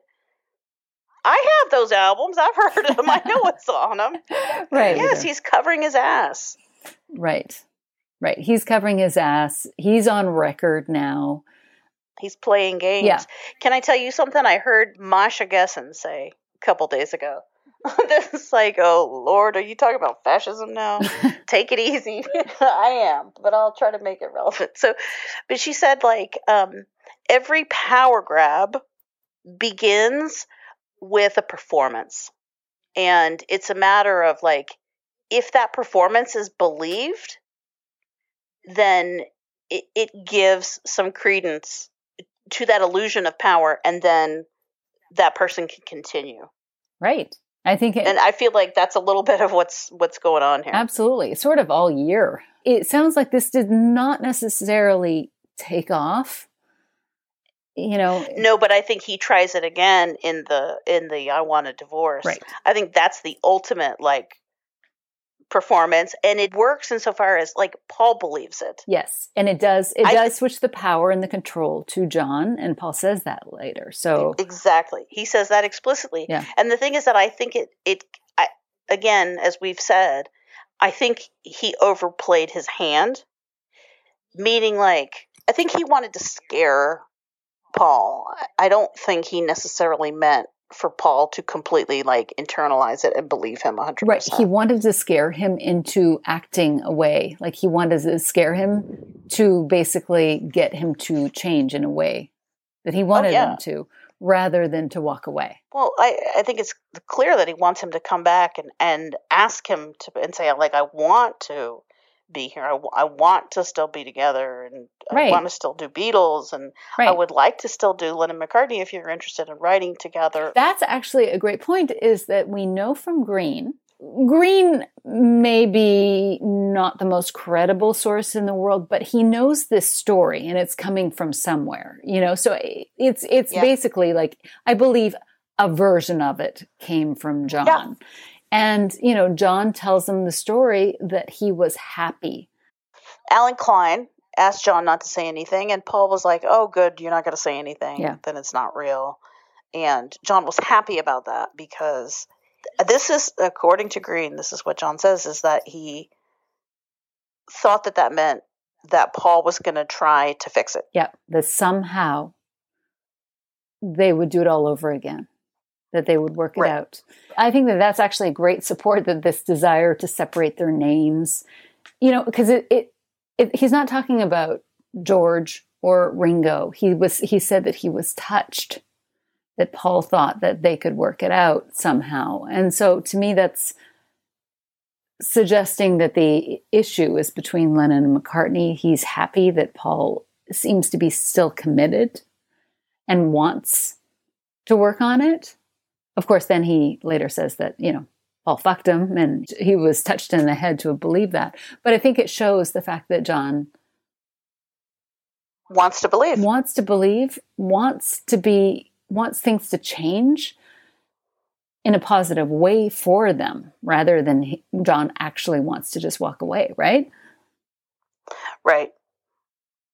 And I think he feels like Paul's heart isn't in it, and Paul might not love him anymore, or right. Like, here's the thing: love the partnership anymore, or whatever. Well, and Paul's afraid of the same thing. Well, here's the thing with John, and this is a trend going forward, is that, say, for example, with Cold Turkey, to the point that I was making before, that John may talk about the myth or it being false, their partnership, in that Paul doesn't sort of say, yeah, John, that was really important to you. I'm your best friend and partner.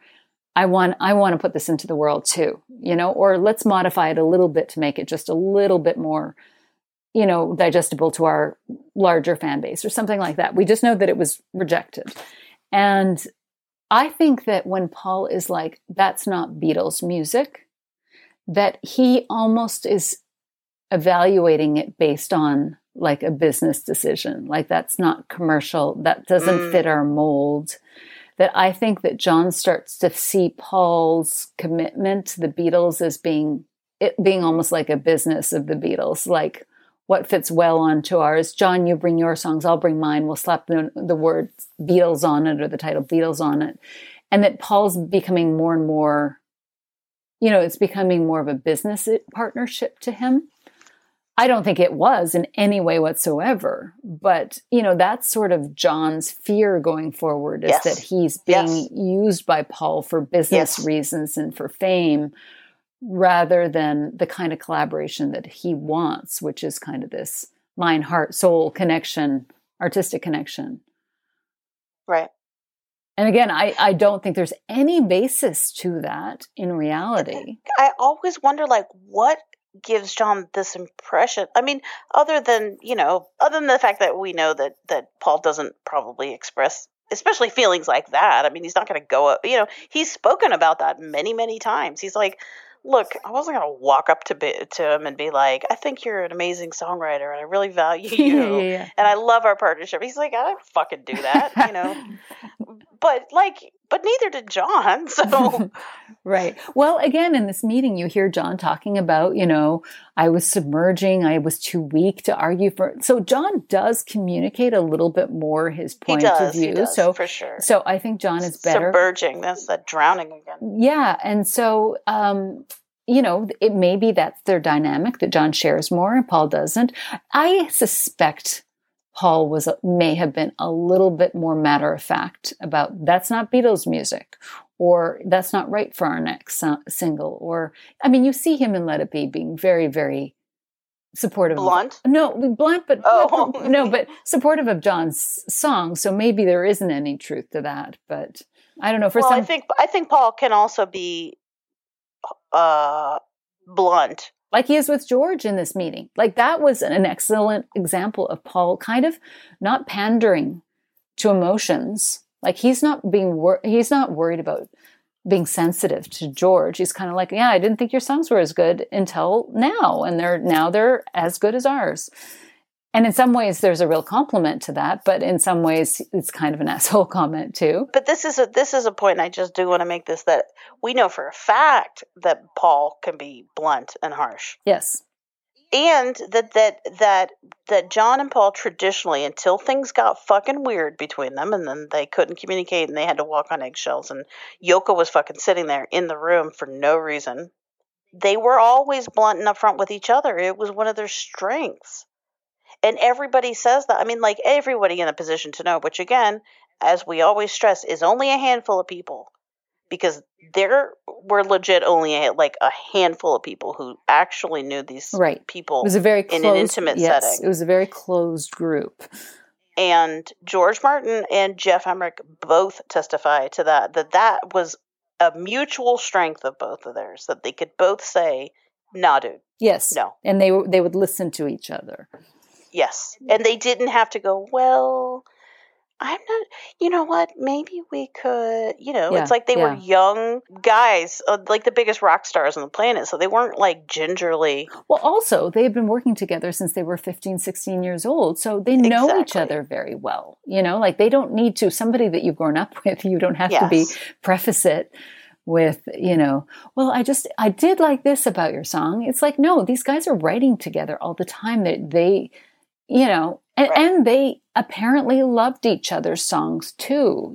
People have said that, like John says in 66, that only 100 people truly understand our songs. He sees them as our songs, which may be another issue that's contributing to the situation, is they're not somehow at some point, like you said, in the past year and a half, they have started to think of their songs as John songs and Paul songs. And it's been a competition versus our music, Yeah.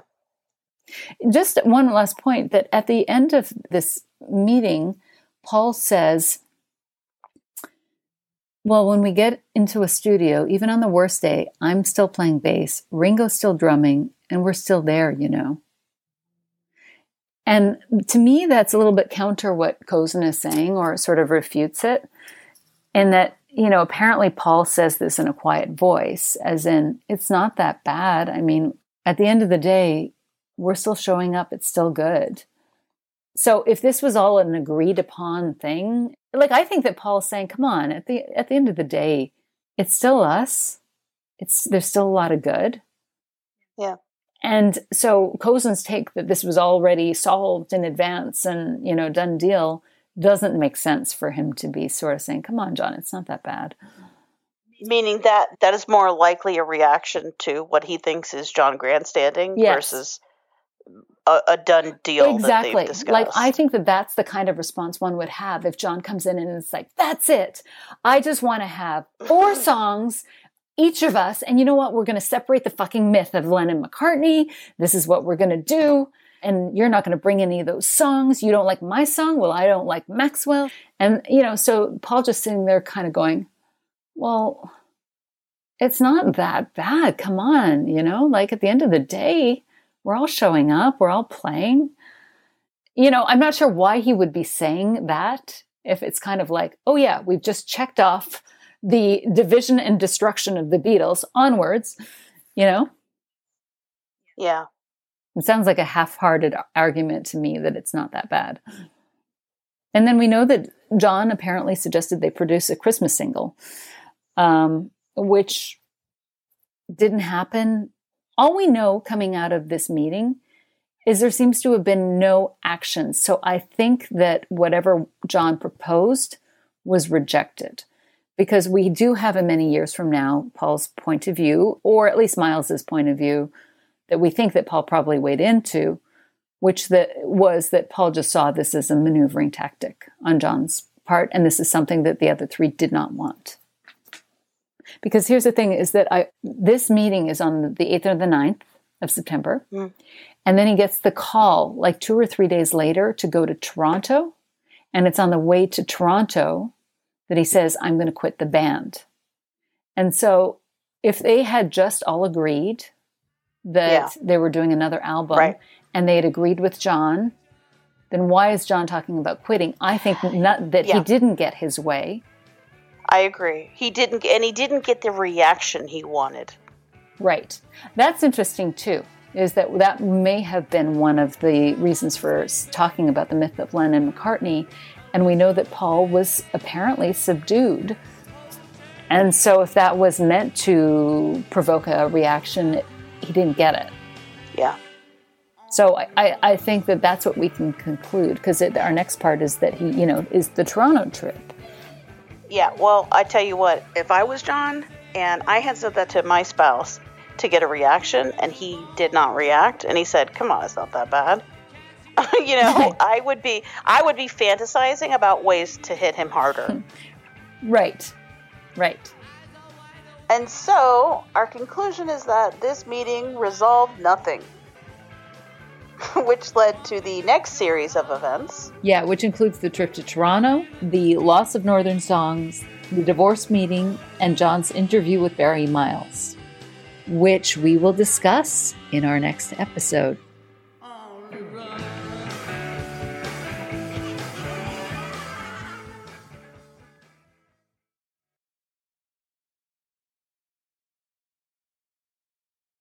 Hi everyone, this is Diana.